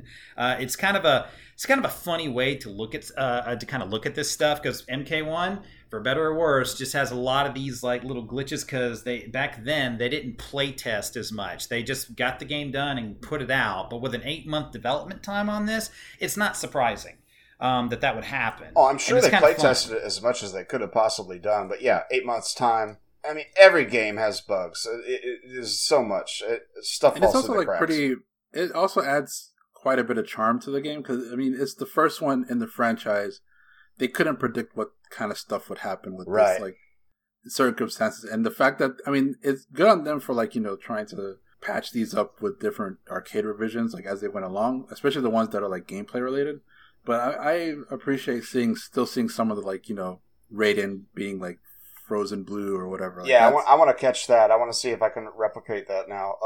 Yeah. And, of course, there's, like, whole sub-communities that fucking love finding this shit.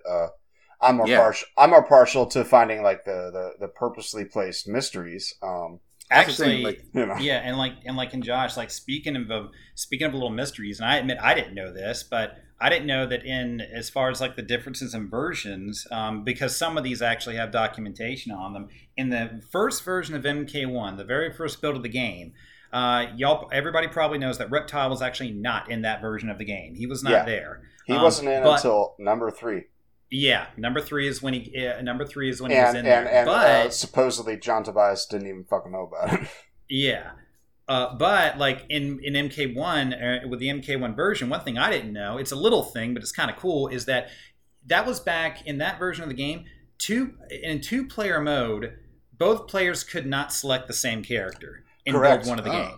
Yeah. So like if I pick Johnny Cage, you cannot pick Johnny Cage. The game would not let you do it. Which is real. It's a real ball buster if you're like a fucking Sub-Zero player and you're player 1, and player 2's cursor is going to be closer to Sub-Zero than you, and he's going to get dibs.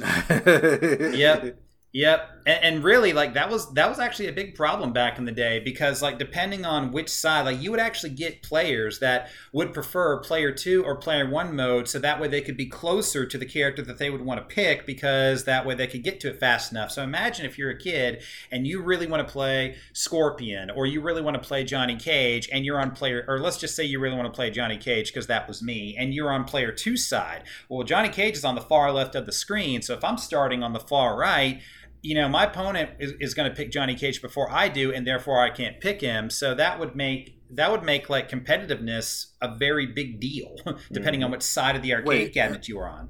So, was the wraparound option in the first revisions? Oh, where you could like if you're player 2, you could hit right and go straight to Johnny Cage. I don't think it was not in version 1, and it would make sense because of just how early the game was. I'd like to confirm. Oh man, I'd love to get my hands on like an original. Because it's on the arcade version, like at least on the PC, like you can hit right and then go to the opposite side of the screen. That might be something that's probably still in it because that seems like a universal feature in any. I'm actually pretty certain though that in version 2, they fixed that. Like they fixed like little things like that. But of course, as we all know, you can do like infinite combos for days. But actually, one thing, Josh, about it is that even though Reptile was not entered into version 3, there's actually no hints for Reptile in version 3, as far as I'm aware. I looked into this a little bit.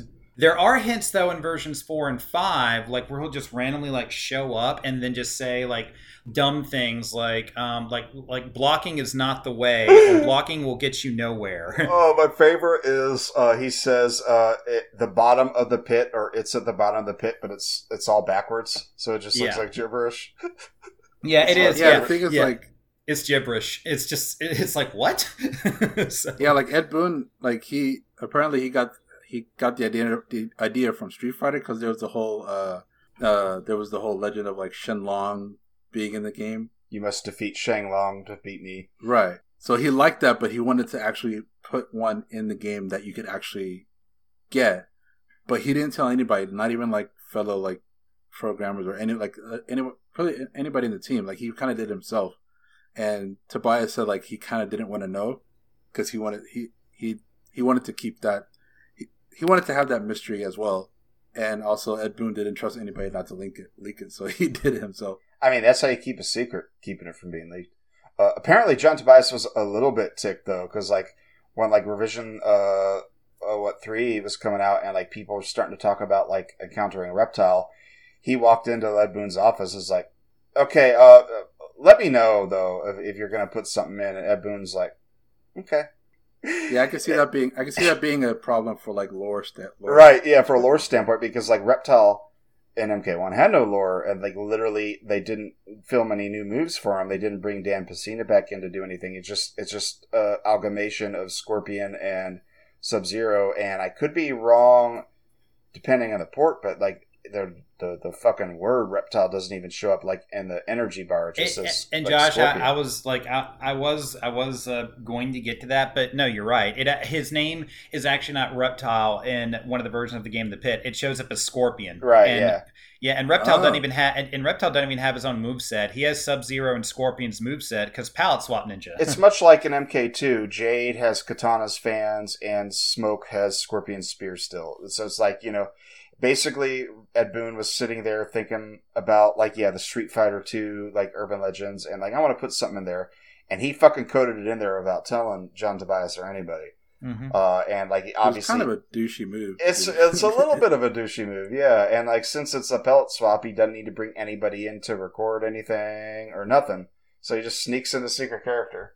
Yeah, one thing actually like very unique about Reptile, though, if you do manage to beat him, which some of these I think are kind of like are kind of well known, but Reptile is one of the only characters in the game that actually has a different movement speed than the other characters. Yeah, he's super fast. He's super fast. One of his he's messages says, "You can't match my speed." Yep. He's super fast. And then if you do manage to beat him, the game like significantly jumps up in difficulty level for like the rest of it. Oh yeah, it does. It gets like so if you're playing it like let's say on very easy mode or something like that, and you beat Reptile, the game will auto correct it to basically hard mode for like the rest of the game. Effectively, I don't know exactly all the different specs. If there's a difference between the hard mode after you beat Reptile versus the hard mode if you just set the game to that. I didn't do that deep of a dive, but I do know that it exists. Small aside, did any of us make any difficulty adjustments when playing for this episode? Did any of you? No, I just did medium. I was all default for me. Yeah, default. I did default. Okay, yeah. You don't have to lie. You could say you did hard. You don't have to brag. You don't have to worry about bragging. And actually, what you could do is that if you're fighting a reptile, there's actually like a couple of like little small tidbit of things that you could effectively do against him, which the computer would eventually adapt to. But you could use little strategy techniques, which I found this out and actually did one of them in my own playthrough of the game just to confirm it existed, at least in my version. You can do, which the best name I found for is a tick block. in Mortal What? Kombat. And if you don't know what that is, a tick block is very kind of similar in concept to a tick throw. Is this like a half A press in Super Mario 64? Josh, sorry, you're not continue. wrong. But Okay. you know how you'll know it? When you and I are playing Gara Mark of the Wolves, when you do that just defend, yeah, think of that as a tick block in MK1. It's the same concept but a different outcome. So because Mortal Kombat has a block button, what you can do in, I think all versions of the game have this, is that, and a way you can visualize it is that if you hit down and block or back and block at a precise moment when a hit is about to land, then you'll gain some sort of advantage on block, which allows you to then strike back faster. So you could think of it as like canceling, but it wasn't. It's kind of known like as that. the perfect block of MK11. Oh, yep. So a good example of this that you would clearly see it is that, Josh, if someone is doing a sweep and you do down and block to counter it, but let's just say that they throw the sweep out and you hit down and block at the same time, you'll stand and block it. It won't, like, the game will register you as actually crouching and blocking, but you are standing and blocking, and you'll still block it, allowing you to do a move without having to go through the standing up frames of animation. It's like a glitch exploit. Yep, much. a little bit, but it is Interesting. actually a technique. And the same thing applies with jab blocking or jab glitching. This is a strategy that like competitive MK1 players actually use, to where if you are holding block and then you're jabbing at the same time, but you do it in a perfectly timed sequence where the jab gets thrown out while the block is being held, then you'll stand there and you'll do like your crazy jabs or whatever, which gives you advantage, because then what your opponent can do, if they throw a projectile at you, when it comes at you, because you're holding block, you'll automatically block it, but you're still throwing jabs. So if they try to jump in on you, you can actually hit them out of it and basically spam it. It's basically a technique to use to actually increase your advantage over your opponent.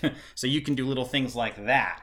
They're not easy to do, as they are a technique, and you have to press the buttons at the same, like in a certain timing frame. But if you know how to do it with practice, you can really gain some advantages on your opponent and take advantage of an exploitative thing in the game, which is kind of fun. Because we all know one of the Mortal Kombat strategies is just tapping Y or B. Mm-hmm.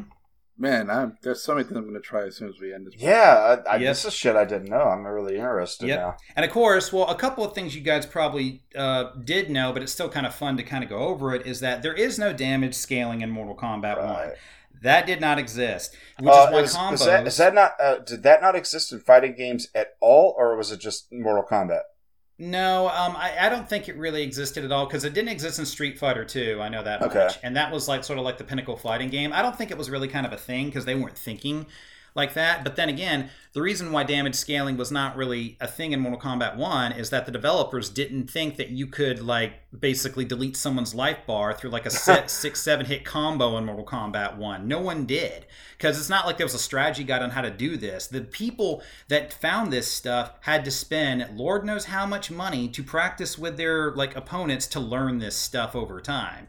It's not like, a guide was going to come out in Nintendo Power telling you how to do this. Right. So it was just little hidden secrets inside the game. But because of that, hits would do massive damage, basically. So in my own playthrough of the game, it takes roughly 6 sweeps or 6 jump kicks, for example, to delete someone's life bar. So imagine if you do that combo I was telling you about earlier, where you hit them out of the air, you jump and hit them again, and then you go into a special move, and there's no damage scaling on any of that. You effectively have probably taken away half their life bar just with 3 hits, just because there's no scaling. And That's so crazy. if they're caught in a corner, then you're going to basically annihilate them, because you can't push them back, so they're just going to fall, and you can juggle them. There's actually juggle combos for certain characters. What would damage scaling do? Damage scaling effectively would remove the damage that each consequential hit does in the combo. So basically, if you're doing like an endless string, the more hits you do, the less damage they do over time. Damage. Okay. So at that point, it's just showing off.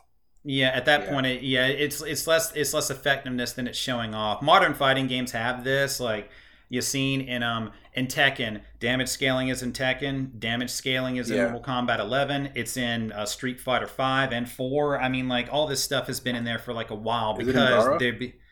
I think it is. You guys keep saying Garo. Is that Garo the Fanged Wolf? Is like a fucking game version of it, or is it something else? No. It's Garo Mark of the Wolves. It's a Fatal Fury spin-off. So it has nothing to do with the Sentai show. No, not Fatal Fury. Or Sentai. SNK. Tokusatsu show. Okay. No, but it's not Fatal Fury. It's King of Fighters. So King of Fighters. It has nothing to do with Garo the Fanged Wolf, the show? No. Garo is just a Japanese... is it a Japanese word? It has to be.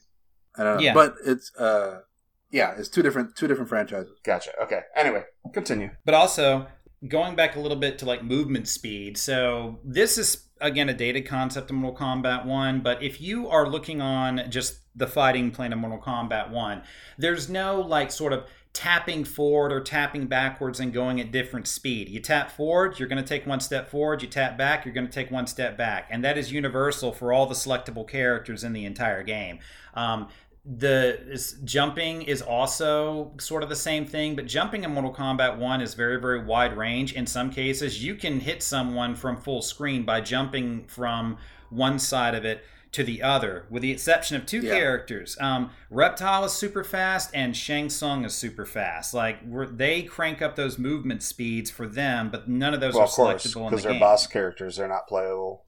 Yeah, so they're going to be and better. Actually, surprisingly, Goro, just playing him a little bit, Goro, it feels like that he's slower, but he just hits harder. But no, he's just a bigger hitbox, but he actually covers the same distance. Like, when he walks forward, he may be taking like one step forward, but he's not really going any further back and forth on the screen than you are. It's just, he's just big. He just looks intimidating. So even Goro is on the same sort of like movement speed as you are. So it's kind of interesting when you think about it, like from a programming perspective, because every single character moves the exact same speed regardless of who it is. They may have a different bulk, but they're still the same exact speed no matter what you do. It's kind of interesting because that's just not the case now these days. You can like go through with someone and sort of tap forward and do like your little footsie game with characters now on these days. But back in MK1, if you took a step forward, you're committing to that step forward. There's nothing you can do. So it gets interesting on that note a little bit. Let's see. Another fun aspect that I think is kind of interesting to note is that in Mortal Kombat 1, are you guys familiar with cross-ups or the concept of cross-ups? Like in an anime trope, that's where two people punch each other in the face at the same time? Maybe not. You probably know what it is, right? Josh, you kind of didn't get it, but you were on the right track. I feel like I should know it, and I've heard it so much, but every time I am questioned about it, I'm like, I don't. So I guarantee that both of you inherently know what cross-up is, but didn't realize it was called that. So a cross-up is when your opponent is facing you, you jump over them, and then you hit them on the other side of them before you land. Okay. So, that's the thing. I did.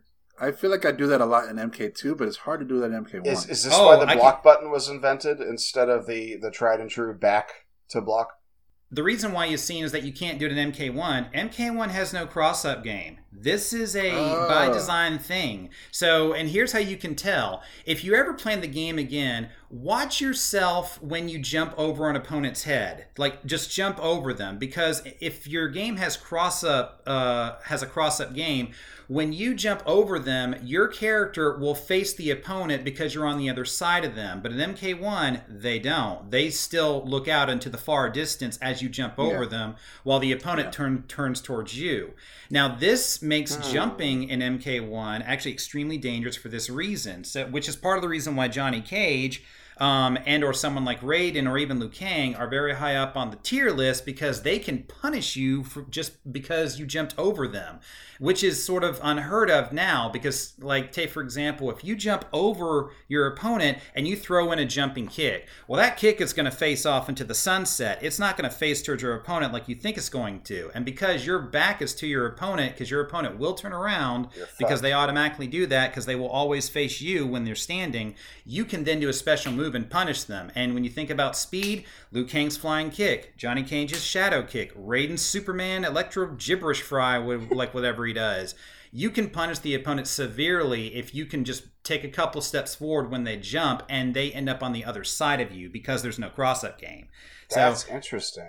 Yeah, so that's like an inherent strategy, which is why, like in MK1, jumping is extremely dangerous. It's a very good offensive tactic, but it's also dangerous if your opponent knows how to exploit it, and it's it very causes bad them for to me jump over because you. my strategy always is to jump kick in. Yeah, You may but have imagine, noticed. yeah, but Josh, how many times have you jump kicked in and the AI computer walked forward a little bit, you end up behind them, and then they end up throwing you or hitting you because Couple guess times. what? They now have the advantage because your back is to them. Especially Goro. Yep. Well, yeah, Goro, I just try to not get close to. Yeah, but fun fact, I mean, this was corrected in MK2, by the way. MK2 does have a cross-up game, but MK1 does not in any version of the game. And it's one of like those old relic games where that's not where their brain was at the time. They didn't think about that. Very Mortal interesting. I'm Kombat gonna is have to very pay much attention. like... I mean, competitive fighting games weren't really a big thing back Well, then. I so guess not. I mean, I don't know with Street Fighter 2, how long did it take for a competitive scene to develop with that? Say that Like, again? How long I did mean, it it take? came out a year before, so there's only like really been a year. Almost, of, like, yeah, a year and a half, yeah. Yeah, I was just saying, like, how long did it take? When did like the fighting game scene like really like take shape? Was it Street because of Fighter Street 2. Fighter 2? Street Fighter 2 specifically. Street like, Fighter it 2 was- came out a little more than a year before Mortal Kombat. So, like, by the time Mortal Kombat came out, was there already like people like analyzing this shit? You know, Right, Yeah. but they were in development. Like they started development on it, like as the hype for Street Fighter 2 was like rising. So like, I feel like people are still learning all that stuff, right? Like that stuff is still being developed as far as like the lexicon of fighting game community and learning all this stuff is like I feel like people were still learning that stuff while they were making MK1. Maybe by the time they got to MK2, that's when they started to like put these elements into the new game because it became more popular. Right.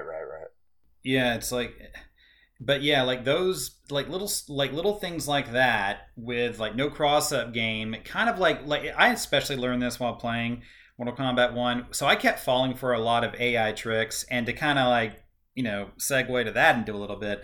The AI with what it does to you is going to be different version to version, and I thought it was kind of funny that some bits of AI you can totally exploit. Like I think even Ed Boon even said this at one point, but Josh, correct me if I'm wrong, because it was either Boon or Tobias that said this, that with any fighting game, the first match should always be easy and should always be more or less given to the player. Like basically the AI doesn't hardly do anything, and they can just do whatever they want, and then the AI will basically fall for it every single time. That's always sort of an incentive to keep playing. I actually have not read that quote. That sounds like something Boone would say, and it sounds like something that, yeah, makes sense, because that's how a game should be. It starts you out easy, lets you get into it, and then, then it But gets yeah, hard.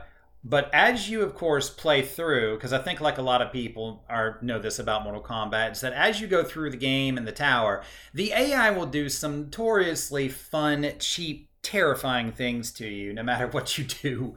And at least in the NES version, I noticed this, but my favorite strategy for beating most of the AI was either getting them in a sweep lock, which depending on the character will work. But other times it won't work. I know for a fact that if you try and do a sweep strategy against Kano or Raiden or Sub-Zero or Liu Kang, those characters will immediately go into their charge move. So like if I try and sweep Kano, and I know because I actually counted this, you can sweep him 3 times. 3 times he'll let it happen, but after that, he's gonna auto do his force ball or his ball move on you. Same, and I think with Raiden, it's twice. He'll let you sweep him twice, and then he's gonna go into his electric fly. Yeah, and Liu good Kang, strategy is don't spam too much. Spam for Yeah. 2 to 3, and then switch to another technique. But Yep. dude, it's funny. Like you can sweep Sonya Blade all day. If you just Really? sweep her, like she won't stop it. Because I did this on many different levels of difficulty in the tower. There were times where I fought her first. There were times where I fought her last, and I just got close to her, sweeped her. This is on the Super Nintendo version. Yeah, and I should preface this. It's going to be different which version of the game you play on what console. But for the Super Nintendo, that was, relatively easy to do on most characters. Interesting. But of course, one thing that the AI will do, and I think this is universal for the most part, is that they will figure out a way to throw you 10 times out of 10, no matter how close you are to them, if you happen to get close to That's them. the Super Nintendo version, which you, Jay, primarily played. I played both that and the GOG version, which, small surprise. What? I fucking played the Genesis version, too. Oh. What? I didn't fucking tell you. You can't just drop that. I dropped that shit. I dropped that an hour and 45 minutes into the podcast. I beat the Super Nintendo version. And I'm like, I never played the Genesis version. I'm gonna download a ROM of that. I played the Genesis version. The Genesis version, the AI is the most forgiving. I beat fucking Goro in one try in that. Got through the endurance in a try. And we can get on to later. I'll make some admittances. I'll admit to some things that the Genesis version does do better now that I finally played it. But yeah, I played the fucking DOS version. I played the fucking Super Nintendo version. I played the fucking Genesis version. I'm the Mortal Kombat Supreme Champion. Fuck y'all. Excuse me? No. Well, you did. It sounds like you did play the most versions. Because I've only played the arcade and the Genesis. Yeah, I only played the SNES version. Jay, you had the shit end of the stick because the SNES version is the best presentation wise, except for a few parts. It's the worst gameplay wise. God damn, it's so worse.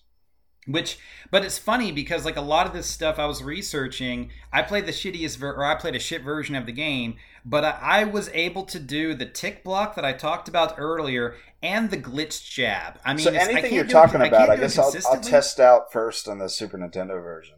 But let me tell you something I wasn't able to do, and I tried. Like I spent an hour trying to do this, and even though it's really, really good, it's just freaking hard. And that's Sonya Blade's leg grab combo. So to kind of go into that a little bit, this leg grab combo that she can do is the reason why that she is like the tier 1 god character in the game. It's not the only reason why, but it's a big, huge part of it. Because I recommend that you two actually play Sonya Blade just to try this out. And I did that last night. Yeah, I dabbled in it last night too, version. And like the moves are like, what the fuck? This is such a weird. Well, like her leg grab combo, her leg grab is weird anyway. But what's neat about it, just from a programming perspective, is that when you do the leg grab, you'll throw the opponent down, and they'll bound not once but twice. And because they bound twice, that gives you a little window of opportunity because you will recover first, and you can walk up to them. And then while they're getting up from that animation of the second bound, you can leg grab them again. And there is no solution that the AI will have for it. It'll just let it happen. And the reason for that is that when they were programming that leg grab, they didn't think to program a recovery counter for it if you walk up and do it immediately after one or the other. So that in a way is a programming miss. So you can effectively just infinite someone in that, and there's nothing the opponent can do. You can even do it in 2-player mode. All you have to do is that leg grab them once, typically on a punish, meaning your opponent does a move, they miss it, and you leg grab them as a result of that to punish them. And then right when you leg grab them, take like 2 steps forward and then do the leg grab immediately again. You'll hit it. You'll throw them on the other side, take 2 steps forward, do it again. And you can keep on doing it, and it will infinite them. There's no way out of it. The only problem is it is really hard to keep that up because you have to hit effectively 4 buttons at the same time with perfect timing after 2 steps in order to actually land that. But if you can do it, and you can do it consistently through muscle memory, you will infinite your opponent every single time, and you just made Mortal Kombat 1 the easiest move in the game. So it is actually in a lot of ways a broken move. It's probably the most broken move that Sonya's ever had. You got to be really good about that shit, dude. Playing one thing I noticed about Sonya Blade trying out on the arcade version, and I was looking at I just had MK Secrets kind of on another screen as I was playing it, just see the moves. Like her ring toss is different in 3 different versions. Yep, No it shit, is. really? Like in the regular arcade version is, back, low punch, back, low punch. If you do the Revision A arcade, it's just low punch, back, low punch. The fucking If you do the move is PC different each time? If you do the PC DOS version, it's back, back, low punch. Yeah, and dude, like, I could kind of do, like, I tried, like I said earlier, I tried for an hour to do this leg grab thing, and I could not do it consistently. I think I did it consistently, like, 3 leg grabs, and dude, that hurt my fingers, because I had to, like, try to, like, press all 4 buttons on the NES controller. Dude, I will say, like, playing this game extensively, like, my forearm was, like, Yeah.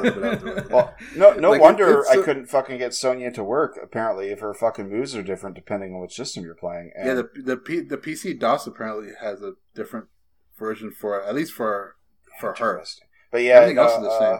Well, I don't no, the slide is different between the arcade and the Genesis version. Oh, that's the other thing. I was talking to you, Jay, before we started recording. I can't fucking get Sub-Zero's slide down no matter the version I'm playing. Dude, if it makes you feel any better, it's very. I can't do Johnny Cage's shadow kick like half the time Is I it- try it because it's That's the same ironic. button input. That's Sub-Zero's ironic slide, that as you far as I'm shouldn't be able aware, to is do back Johnny forward. Cage's. Is back forward low kick. Johnny Cage's shadow kick is back forward low kick, and surprisingly, Sub-Zero slide's supposed to be back while holding a high kick and low kick, but it don't do fucking shit when I try it. try back forward. Try back forward low kick. Maybe on the SNES version it'll work. Maybe his move is different in different versions, which you've seen if you're on MK Secrets. It probably says it. So it says the arcade version is hold block, low punch, low kick. No, hold back, low punch, Back. low kick, and block. That's block. Okay, I didn't do the block. For the arcade version, the Sega version is hold back, low kick, and high kick. Interesting. So I think you need to hold Yeah, block. I was probably looking up the Sega move, and I was playing the arcade version at the time, so that's why it didn't work. Okay. Yep. Interesting. Not that I fucking care about Sub-Zero, because he killed Scorpion, my hero, so fuck. Which fuck that's something I want to get into, like the lore. story. That's Yeah, going because on like in one this. interesting Yeah. thing to point out, the whole At some, like, Jay, like you like to make fun of Scorpion and say my family. That really didn't come in until MK4. His ending here. it kind of did. It kind of did. But yeah, we can get into the lore too. Yeah. Well, Jay, if you have anything else to say about? Yeah, but not too much. I did want to touch base on like basically which character has, and actually I'll just ask you two this like quick question. Which special move in Mortal Kombat does the absolute most damage? Which one? Is this like a pop quiz, like a guess? Yeah, Quiz, hot shot. Pop quiz, hot shot. Which Mortal Kombat move does the most damage? You need to. What do you fucking do? I'm gonna say it's surprisingly Sonya's leg grab. Okay. I'm gonna say Johnny Cage's shadow kick. Okay, both of you are wrong, and you'll be.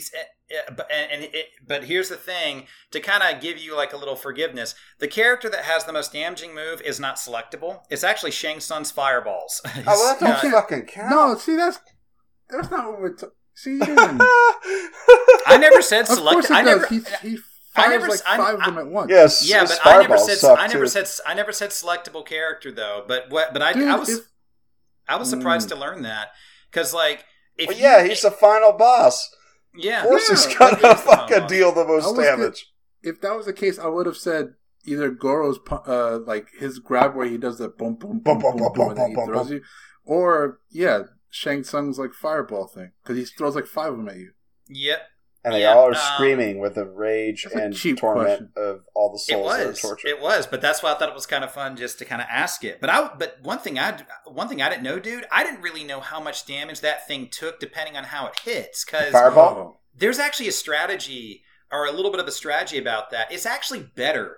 It's actually better to let those things hit you rather than you block them. It's a What? weird move because, How? and actually, the reason why is that those things do a crap ton of chip damage. So if you block them, they will do just as much damage as all 5 of them hitting you standing up. Like, that's how devastating those things are. And if they hit you in the air, then there goes like 75% of your life, because you're taking like extra damage because you're getting hit in the air, apparently. This is like a Shang Tsung thing. You take more damage in the air, okay. Yeah, that's why the best thing to do really against those things is duck. Because if you duck, they'll just go over you. But if you get hit with them, I mean, if you get hit with them blocking or standing, then you'll probably take like a chunk of life. But dude, if he juggles you with those things in the air and you take the hit from the first skull, and then and of course after that you're gonna take all 5 as a result of it, dude, that's gonna do so much damage. But that's one of those things I kind of like knowing, is like, what is the most damaging move in Mortal Kombat in terms of like damage from one hit? Okay, so can you tell me who the most damaging move is from the playable characters? From a playable character? Yeah. And actually, that would be Sonya Blade's leg grab. Okay, so I was right. Yeah. Kind of. Yeah. That makes sense. Yeah. Because it's a throw. Throws tend to do more damage in MK1 than other fighting games do. So, yeah. I mean, but it's not by much, because Goro's throw does just as much damage as Sonya's leg grab does. Yeah, that's just cheating. Yeah. So, question, like, what was your favorite character to play as? 'Cause I didn't play every character.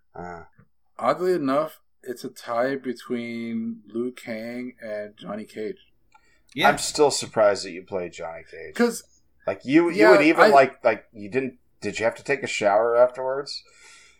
Oh yeah, after I like projectile vomited all over my room and I took a shower. No, I was just playing different characters. Like I played as Sub-Zero and I was like, oh, Sub-Zero is terrible in this game. Really? He's so slow. He's actually the easiest person though to pick if you want to beat Goro.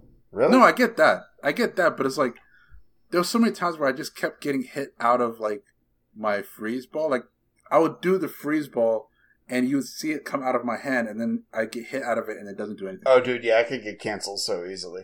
Yeah, it does that a lot, and then his uppercuts feel slower than everybody else's. That's the thing I was surprised to learn. Like, not everybody is a perfect template. The uppercuts all have different reaches and stuff, right, Jay? Yeah, but actually, you see, just to kind of like expand on that a little bit, the reason why Sub-Zero's uppercut is slow is because it is. Like Sub-Zero and Scorpion, by speed comparison, are worst on the tier list. Now, granted, take tier list with a grain of salt, because there are people that if you know how to play a character good enough, you can beat anybody with anything, depending on matchups. But for the sake of just analyzing...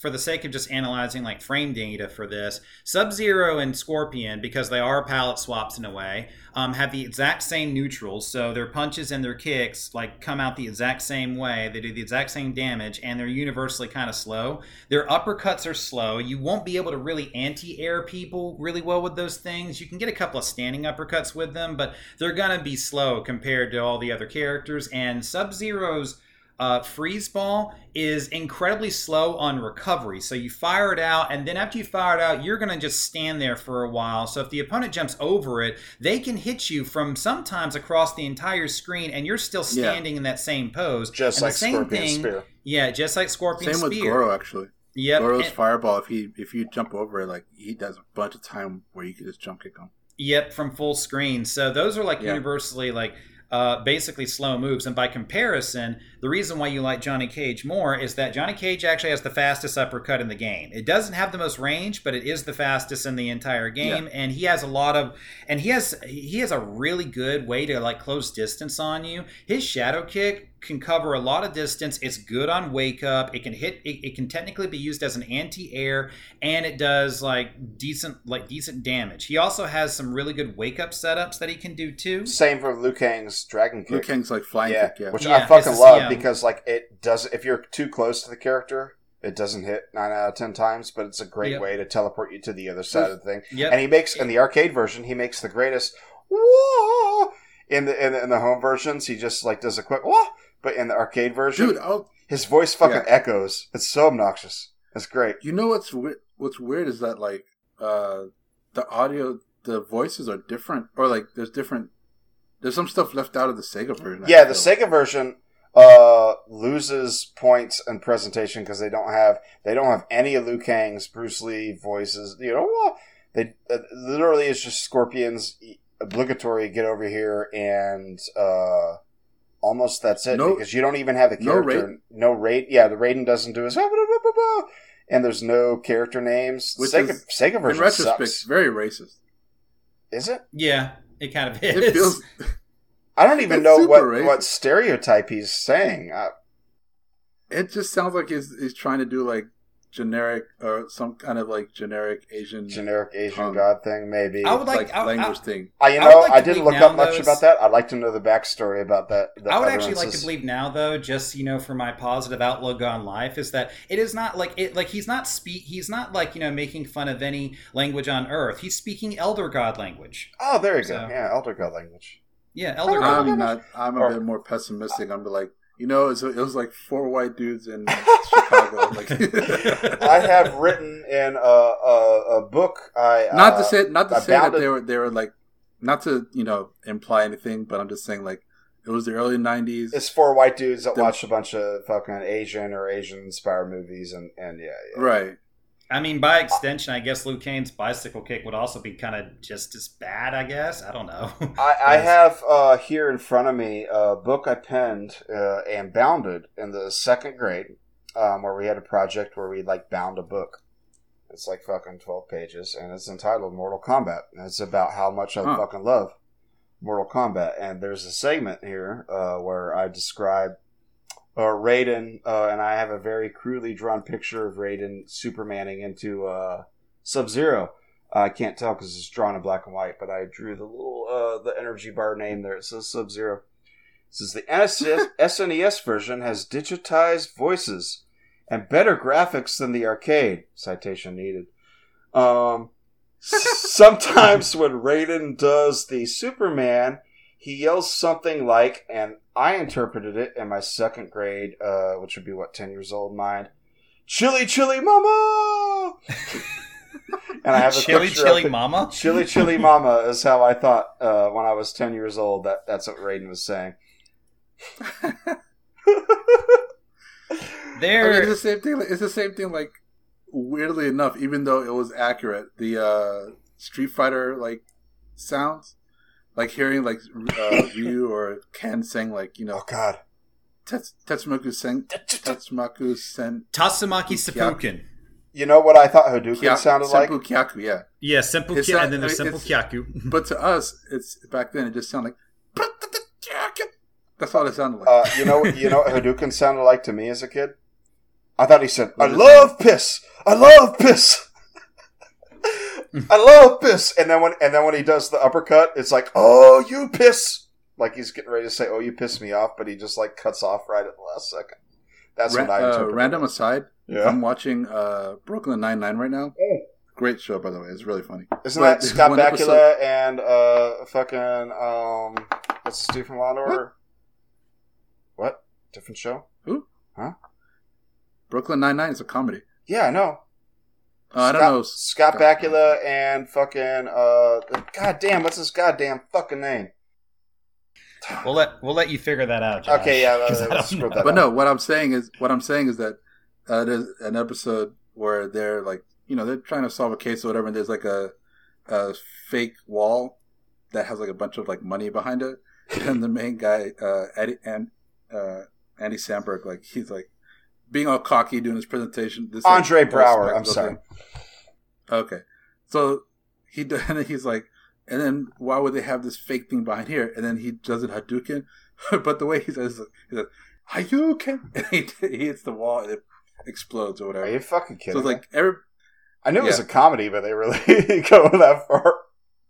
they really did the whole Hadouken. And Wow. it's like, I guess it's just how everybody kind of interpreted what was being said back then, and it kind of just stuck for them. It's like when Jay and I were Like- watching Castlevania season 2, and he like unlocks like a chest or something, and like there's a big like mystery about what it is, and I'm kind of half drunk when I'm watching it, and I'm like, it's a pork chop. It's a pork chop. It really got a biz. Actually, yeah, that's great. But no, like at least FYI, like, we're going over 2 hours, but I'm okay with going to 2.5 hours if we still got some shit to talk about. Well, I could at least say that my whole closing thing is like kind of done as far as talking about the mechanics of the game. Which, by the way, special shout out to like mksecrets.net. A lot of the information that I tried to do both in the game and research like came from them, and also there is a YouTube video that actually like put me on the quest to find like the tick blocks and the glitch and the jab glitches and trying to do like Sonya's thing with her leg grab. And the YouTube video has numbers and capital letters in it, so I don't remember it, but I know that the name of the video was called MK1 Meta. And I may have watched that. And I guarantee you probably have. It's by the dude who he does like an MK meta for all the different Mortal Kombat games and also lore. He does a lot of research into this stuff, and he's got some great stuff in there. And he's actually part of the fighting game community, and he's actually one of these people that actually has played at MK1 tournaments that have actually been held in recent days just for fun for its anniversary. So the man knows his stuff, and a lot of the fun tricks I tried to find for this podcast came from him. So special shout out to that guy. He does That's so much stuff we didn't even get to talk about yet. Which like that fucking promo video in Australia or whatever. I thought it was for the. with fucking Hosung Pak and Daniel Pesina and Elizabeth Malecki all showing up to just like talk shit. Oh yeah, that was great. Mortal Kombat is true to life, or is it death? And I read an interview with Daniel Pesina because like you have him and Elizabeth Malecki just playing each other in a game, and like Elizabeth just like trounces him. And they ask him at the end, like, what happened? He's like, I don't know what happened. And Daniel Pesina, like, later admitted, like, yeah, he don't know fucking jack shit about the game. And neither did Malecki, but she trounced him because that's a testament to Mortal Kombat. It's a button masher game. Pretty much, yeah. But I saw the video, and she definitely, like, she knew what she was doing a lot more than he did. I think so. She did do the fatality. So she might have looked up a little Prima strategy guide before she showed up. Or it's the magic of editing if someone else did it. Or that too, yeah. You can't believe what you see on TV these days, kids. Who knows? It's a delightful video, though. I will say one thing to note that we mentioned back in the Mortal Kombat 95 movie review is that the promos for the home console version of MK1 is what spawned the Mortal Kombat screen, right? Which ended up being used in the movie and in the song for the movie. I have an interesting thing to add to that, but let me let you go where you're going. I mean, that's pretty much what I was going to say about that part. Yeah. I uncovered a TV spot for that ad campaign that already uses Techno Syndrome in it. Oh. So the time frame from the Mortal Monday commercial, the Mortal Kombat fucking goddamn bad, and Techno Syndrome and the whole Mortal Kombat album being created was pretty short, to the point where like they already were like, that sounds cool, we're going to grab that for a song. And the song was used, it was like in a TV spot for Mortal Monday already. I mean, that spot was everywhere. Yeah, it was, but I don't remember seeing it as a kid. Like I said, I don't remember seeing because the first commercial I remember seeing as a kid was the one I described in the other episode of Mortal Kombat 2, with like running through the woods and stuff like that. No, yeah, 93 when the console version came out, I still wasn't completely aware of Mortal Kombat, I think. So I don't know if I saw that commercial, but watching it now, I was like, yeah, you could definitely, I think he's the second person who says Mortal Kombat. Yeah, second or third. It's like right in the middle, and he says it twice. And yeah, just to say, his name is Kyle White. Kyle White. The actor who... the unsung hero who never got paid for his dues, but you're literally the most recognizable thing in this franchise.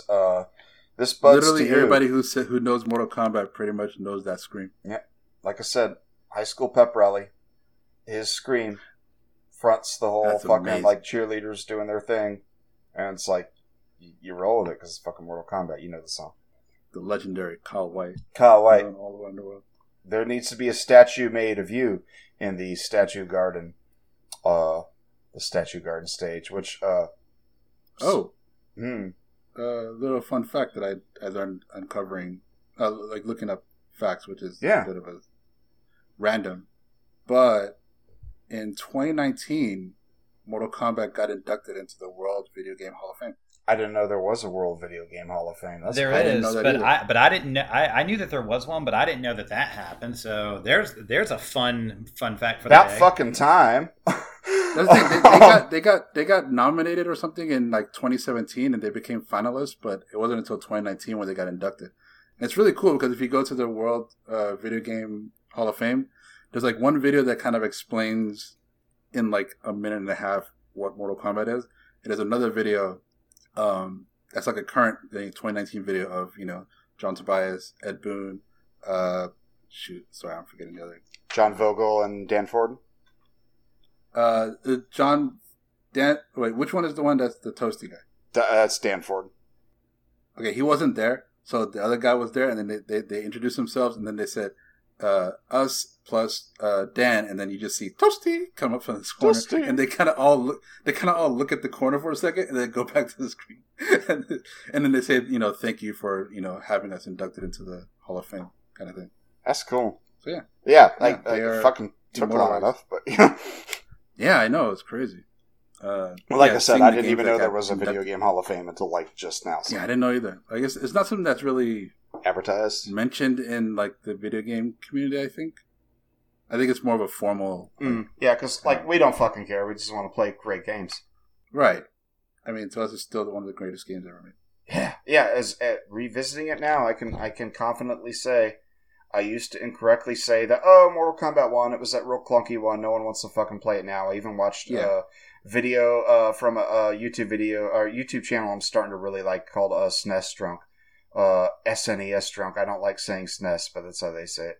Where they said, is Mortal Kombat 1 worth revisiting? And they said, nah. But they were specifically talking about the SNES version. And yeah, it's kind of true because the SNES version is kind of fucking clunky. But if you go play it properly, it's a fucking good game. Yeah. It's simple. It's direct. But, and like I said, I'm playing, and you see, and Jay's playing against the CPU. You said you got to play with your brother, right? Did you ever get to do that? Yeah, I played a little bit of the Genesis version against my brother. How'd that go? It's like how was it compared to playing against the cheap CPU? Like, was there like strategy? Oh, in it, or definitely. Like, I'll lose its like appeal. No, it's still fun. It's a bit it's less frustrating. Because you don't get the cheap, like, if this, then do that kind of programming that, you know, the AI has. Right. So it's a lot better back and forth wise. But I don't know, it's hard to say. I mean, obviously I'm going to prefer the 2-player version of MK2 over this, but I think it's still a lot of fun. I don't think it detracts from what Mortal Kombat is. I think it adds to it, actually. I guarantee you that Mortal Kombat 1, like 10 times out of 10, 100 out of 100, will be way more fun to play than, say, Street Fighter 1 if you've ever played that game. Oh, yeah. Street Fighter 1. Yeah. Street Fighter 1. But is it better to play? Is it more fun to play than Street Fighter 2? No, MK1? I can go ahead and say no. Street Fighter 2 sort of like established so many things that fighting games have just built on ever since. Like Street Fighter 2 is kind of a trendsetter. I don't even like to compare Mortal Kombat 1 and Street Fighter 2. That's just two entirely different light years and leaps of logic on that one. It's much more productive to compare Mortal Kombat 2 to Street Fighter 2 because Mortal Kombat 2 actually, you know, I have to confirm which one, but I'm actually very certain that Mortal Kombat 2 actually got inspiration for some of its improvements from Street Fighter 2. Like I was talking about cross-up. It had to, yeah. It's an interesting claim, Jay. We're going to have to follow that up when we do our MK2 episode. Yeah, I mean, I'm very confident about it, but I'm not going to sit here and say it's definitive because, I didn't research anything from Mortal Kombat 2. Not yet, but that will happen at some point in a future episode. You know what we should do? Whenever we're able to hang out, we should play Mortal Kombat. Yes, absolutely. We should. I was saying, like, it's a goddamn shame in the current COVID days that we couldn't, like, all, like, you know, put the test and, like, play it one-on-one. And, you know, we did it not too long ago. You and me, we played We did, yeah. Yeah, on Jay's Xbox, we played the MK Collection, and I don't know how much time we spent on 1 because I think we were like too eager to like move on to 2. I think it was the SNES Classic. Yeah, I think No, I think we played like the Xbox port too. Oh, And then I think we there did was a both, separate time when Jay was on vacation and I was living in his place and you came over to visit right. and we played the mini. Yeah. But like I've heard some criticism launched at the Steam version currently.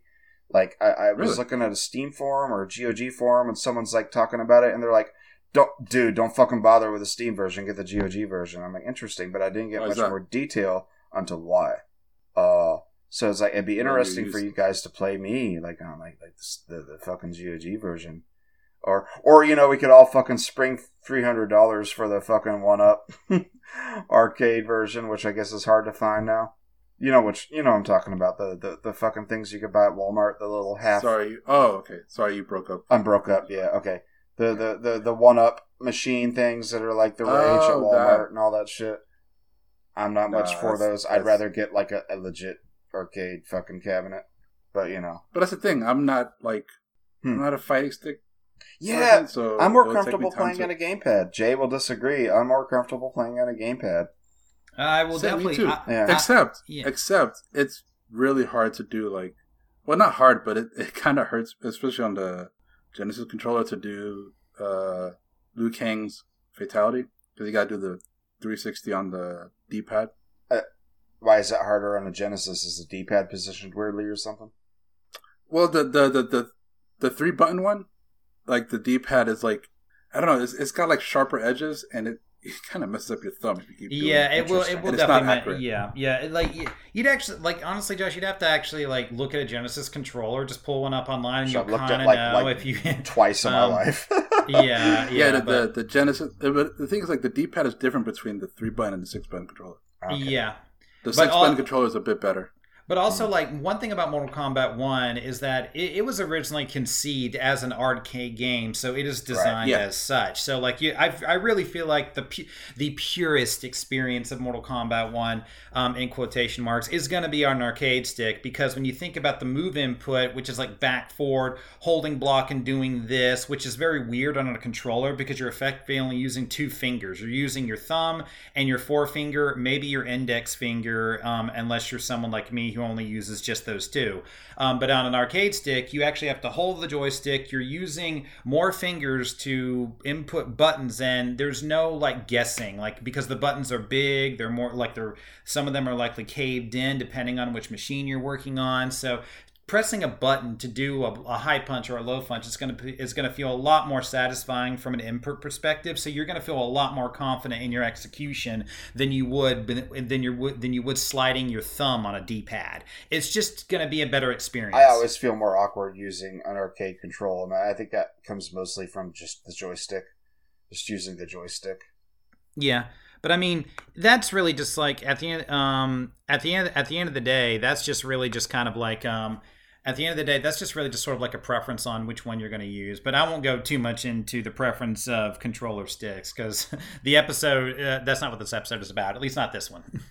Well, this episode's about a lot of things, and this game has a lot to fucking cover. Like I'm at ends into whether cover the history of it, what we thought of the game, to the lore, which we barely covered. But I think, it's very rudimentary, like not rudimentary, but it's like they were laying the groundwork for things, but by the time they get to like MK2 and 3, and then once the movie comes out, like they definitely it evolves in many different ways. Evolution, also with the comics. Yeah, the comics helped.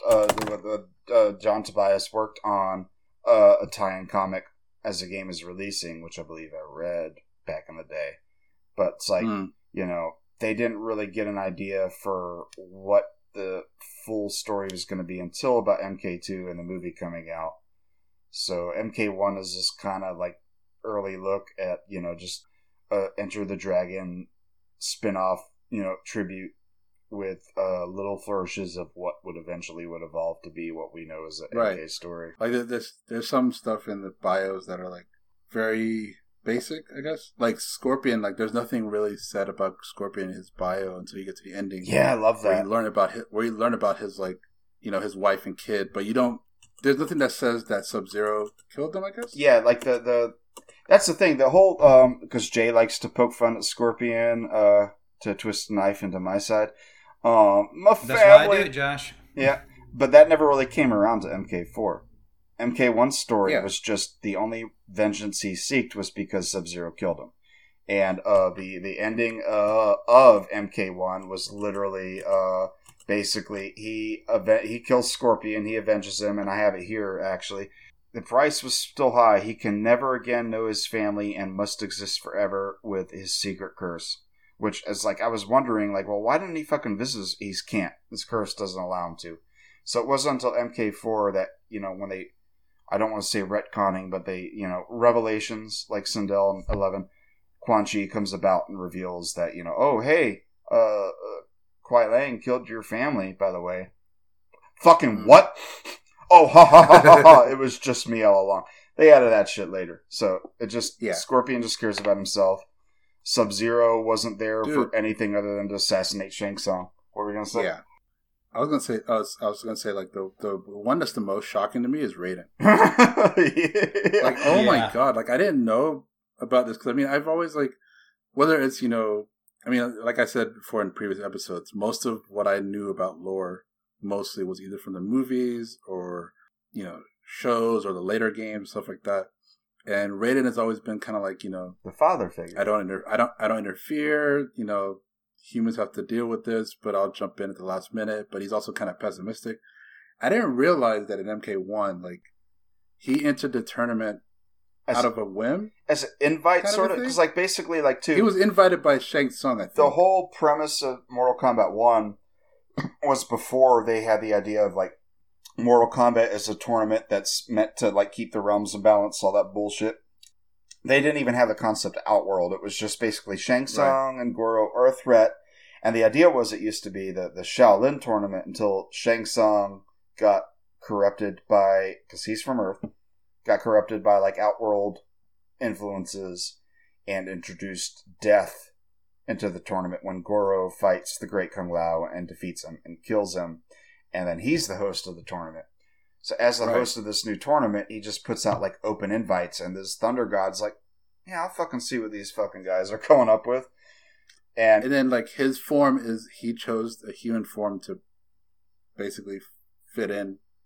But like his ending is just brutal. Well, like all the endings are supposed to be non-canon. They're like LOL what ifs. But yeah. Right.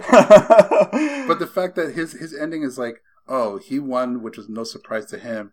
But then he got bored with the competition, so then he invited other like gods to fight and participate, and that ended up being a battle that went on for ages and basically destroyed the Earth. And then it says, "Have a nice day." Yeah, fuck That's you, Earth. I know, it's so cool. It's such a belittling. I love the quirkiness of the lore. I like it. I like non-canon ridiculous endings, and they've been like a tradition that's carried on even to the MK11.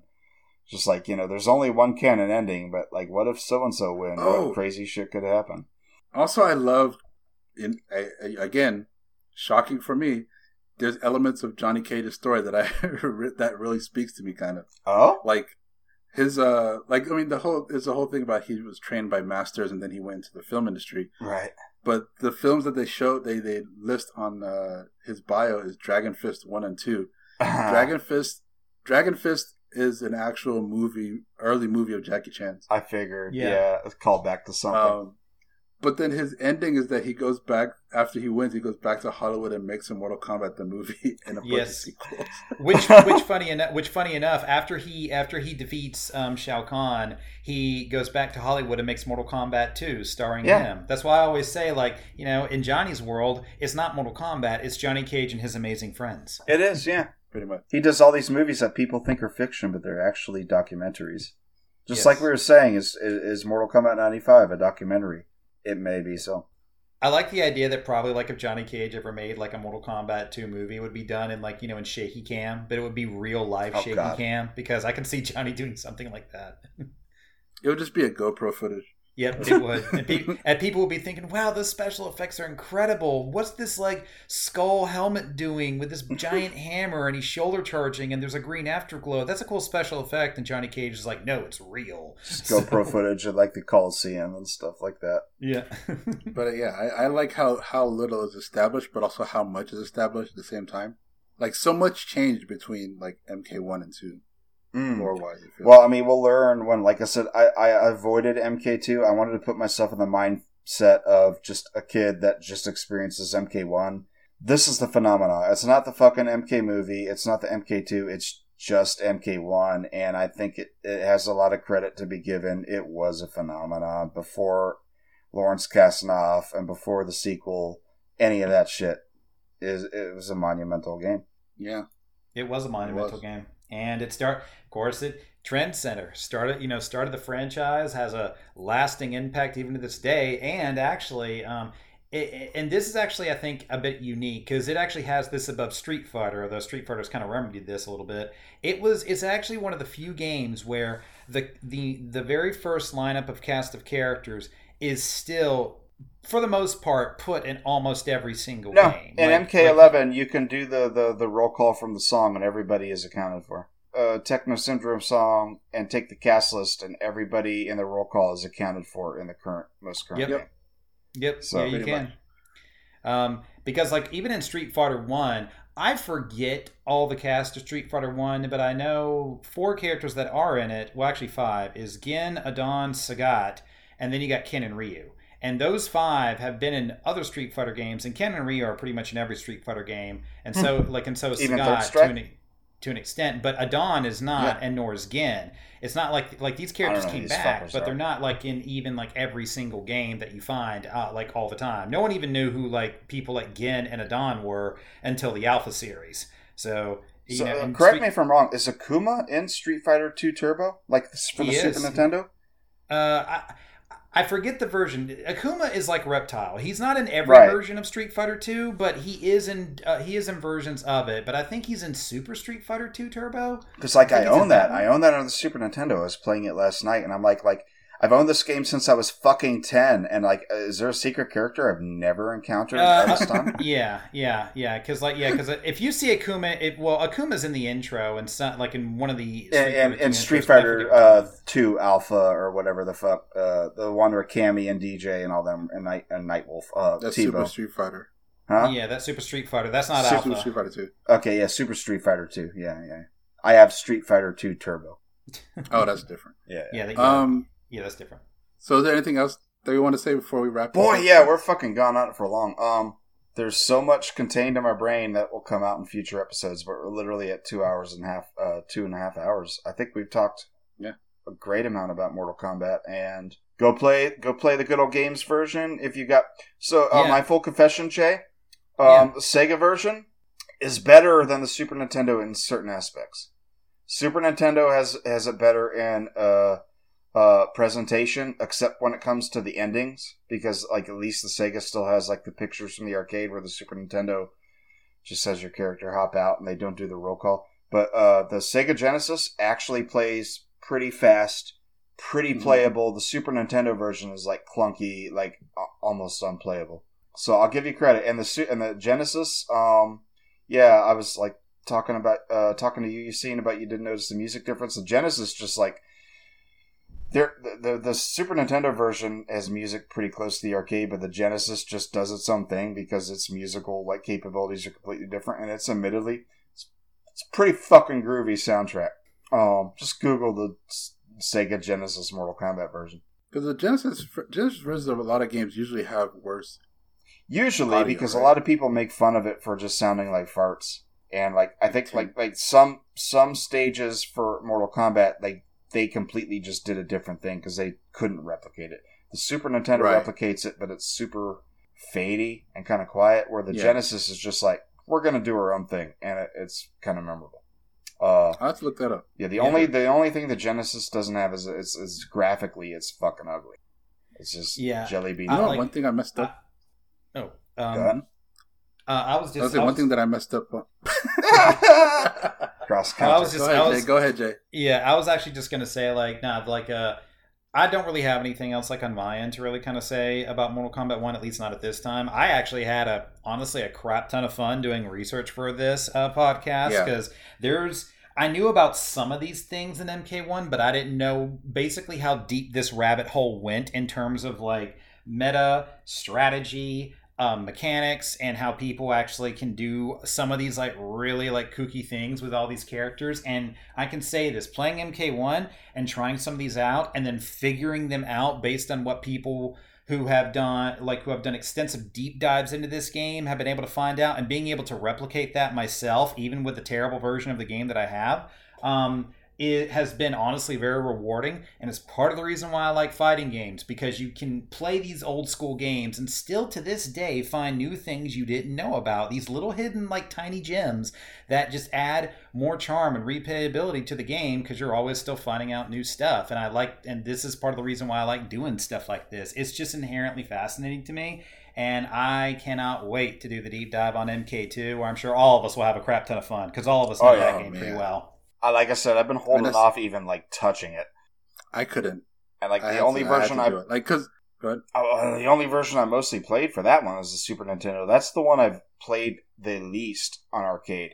The only time I played it on arcade is when like Yumi and Jay were like at Joystick, and then fucking the other one next to Ship and Anchor, Jay. Yep. Oh, we played it in Chicago too. Oh yeah, we did. Emporium. When did we play it in Chicago? We totally played it in Chicago. There was a barcade in Chicago. Are you sure that just wasn't you and Jay, and I was like Wicker asleep Park. at Central fucking Wicker Park, Millennial Park? I think it was me and Jay. Yeah, it was you and Jay. Me and Derek went on our own separate adventure trying to find his cell phone. Yeah. Yeah, I don't remember playing it there, but I remember playing it in Joystick and being like, wow, this graphically, because that's one I never played as a kid in the arcade. And since I'm mostly used to the Super Nintendo version, which I most recently dusted off and was like, wow, this is fucking clunky. I can't wait to see how like blown away I am by like the GOG version, which I bought. Yeah, that's the thing. That one thing I messed up on with what? Okay, my microphone, my headphone jack unplugged. Sorry, I'm here. Okay, I'm here. One thing I messed up on, and I just realized it now because I just looked it up. I actually do have the GOG version. Oh. So I should have played the GOG version versus the arcade version to see how it. Well, in a future episode, if you want to like do a little addendum and say how different it is, because I'm curious since I read how somebody was like shitting on the Steam version. Just play a fucking ladder with the character you're used to and see if it feels different. Yeah, I'll do that. I know that for Mortal Kombat 2, I do not want to play the current version of Mortal Kombat 2 that I have. I want to play a different version of it because I want my experience to be better. But you have the SNES Mini version, right? Yeah, but I mean, hopefully, like, hey, in the future, when we start doing, like, the research for the MK2 episode, all three of us should be able to hang out again, theoretically, so we can all get together and just play this game, because we've done it before, so... Yeah, I mean... That's all I want to do. We can send you the link to the DOS version on GOG, and you can play it on your computer, because it's pretty, like, I mean, it's MK2, it's not super intense on your system, so... Yeah. On your PC. Yeah, I look forward to that. It'll take all of, like, 400 megabytes. For 1, 2, and 3 combined. Ooh, yeah. Well, I don't know if that'll fit on my floppy disk. Oh, dude. Right. The original fucking MS-DOS version of MK1, like, literally came on 3 diskettes. Like, 3 mini floppy disks. I was like, wow. Wow. Back in the day. Yeah. Well, all right then. Yeah, I guess we better Josh, take it away. Yeah, fuck. I thought of something, and then I forgot it. And then I thought of something better, but then I want to save it for a different episode. So I'll just say... Why? Okay, you want me to do it? You want me to do it? Yeah. If you won't do it, I'm going to do it. I have one thing. We have not come up with a way to end it with Robin Shou, since we always seem to end with Robin Shou. But we talked about him earlier this episode, since he was friends with Ho Sung Pak. So I'm going to tell a different story. This is going to be a long outro. Can I do it? Yeah, go for it. Go for it. So this is a true story. Not too long ago, I had to repair some shoes I was wearing, my Sperry's, my deck shoes I wear. And that's when I was living with Jay, and I went by the shoe repair store, which, Jay, you may know. It's in the shopping center, the public shopping center nearby where you live. It's in walking distance. And I walked in there, and this is basically a story about how I almost thought I met Kerry Tagawa. To end it on him, since we haven't mentioned his name maybe once. So I walked into the shoe place, and this dude behind the counter looks just fucking like Kerry Tagawa. Like modern Kerry Tagawa, not like stepped out of Mortal Kombat 95, but like, out of Lost in Space. He's just got, his normal haircut, and he's old. And I'm like, had to take a step back, and I'm like, whoa, is this? I mean, obviously, Kerry DeGawa's not working at a shoe repair shop, so it's just like a different dude.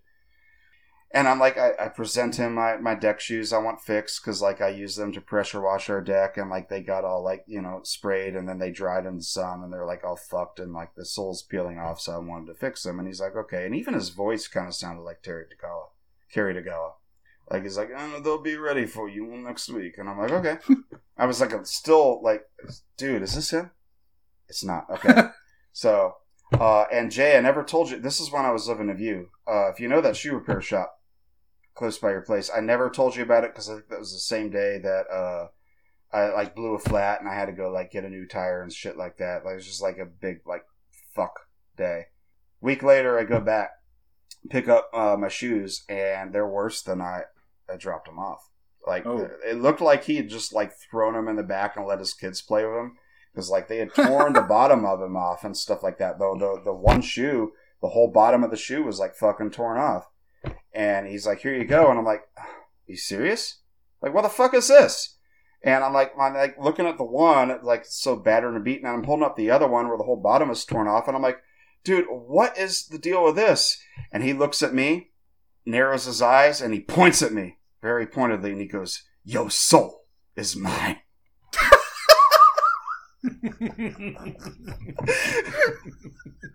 That's pretty good. Anyway, that's my outro. I guess we'll see you guys next time. Goodbye. Outstanding. Thanks for listening to the podcast.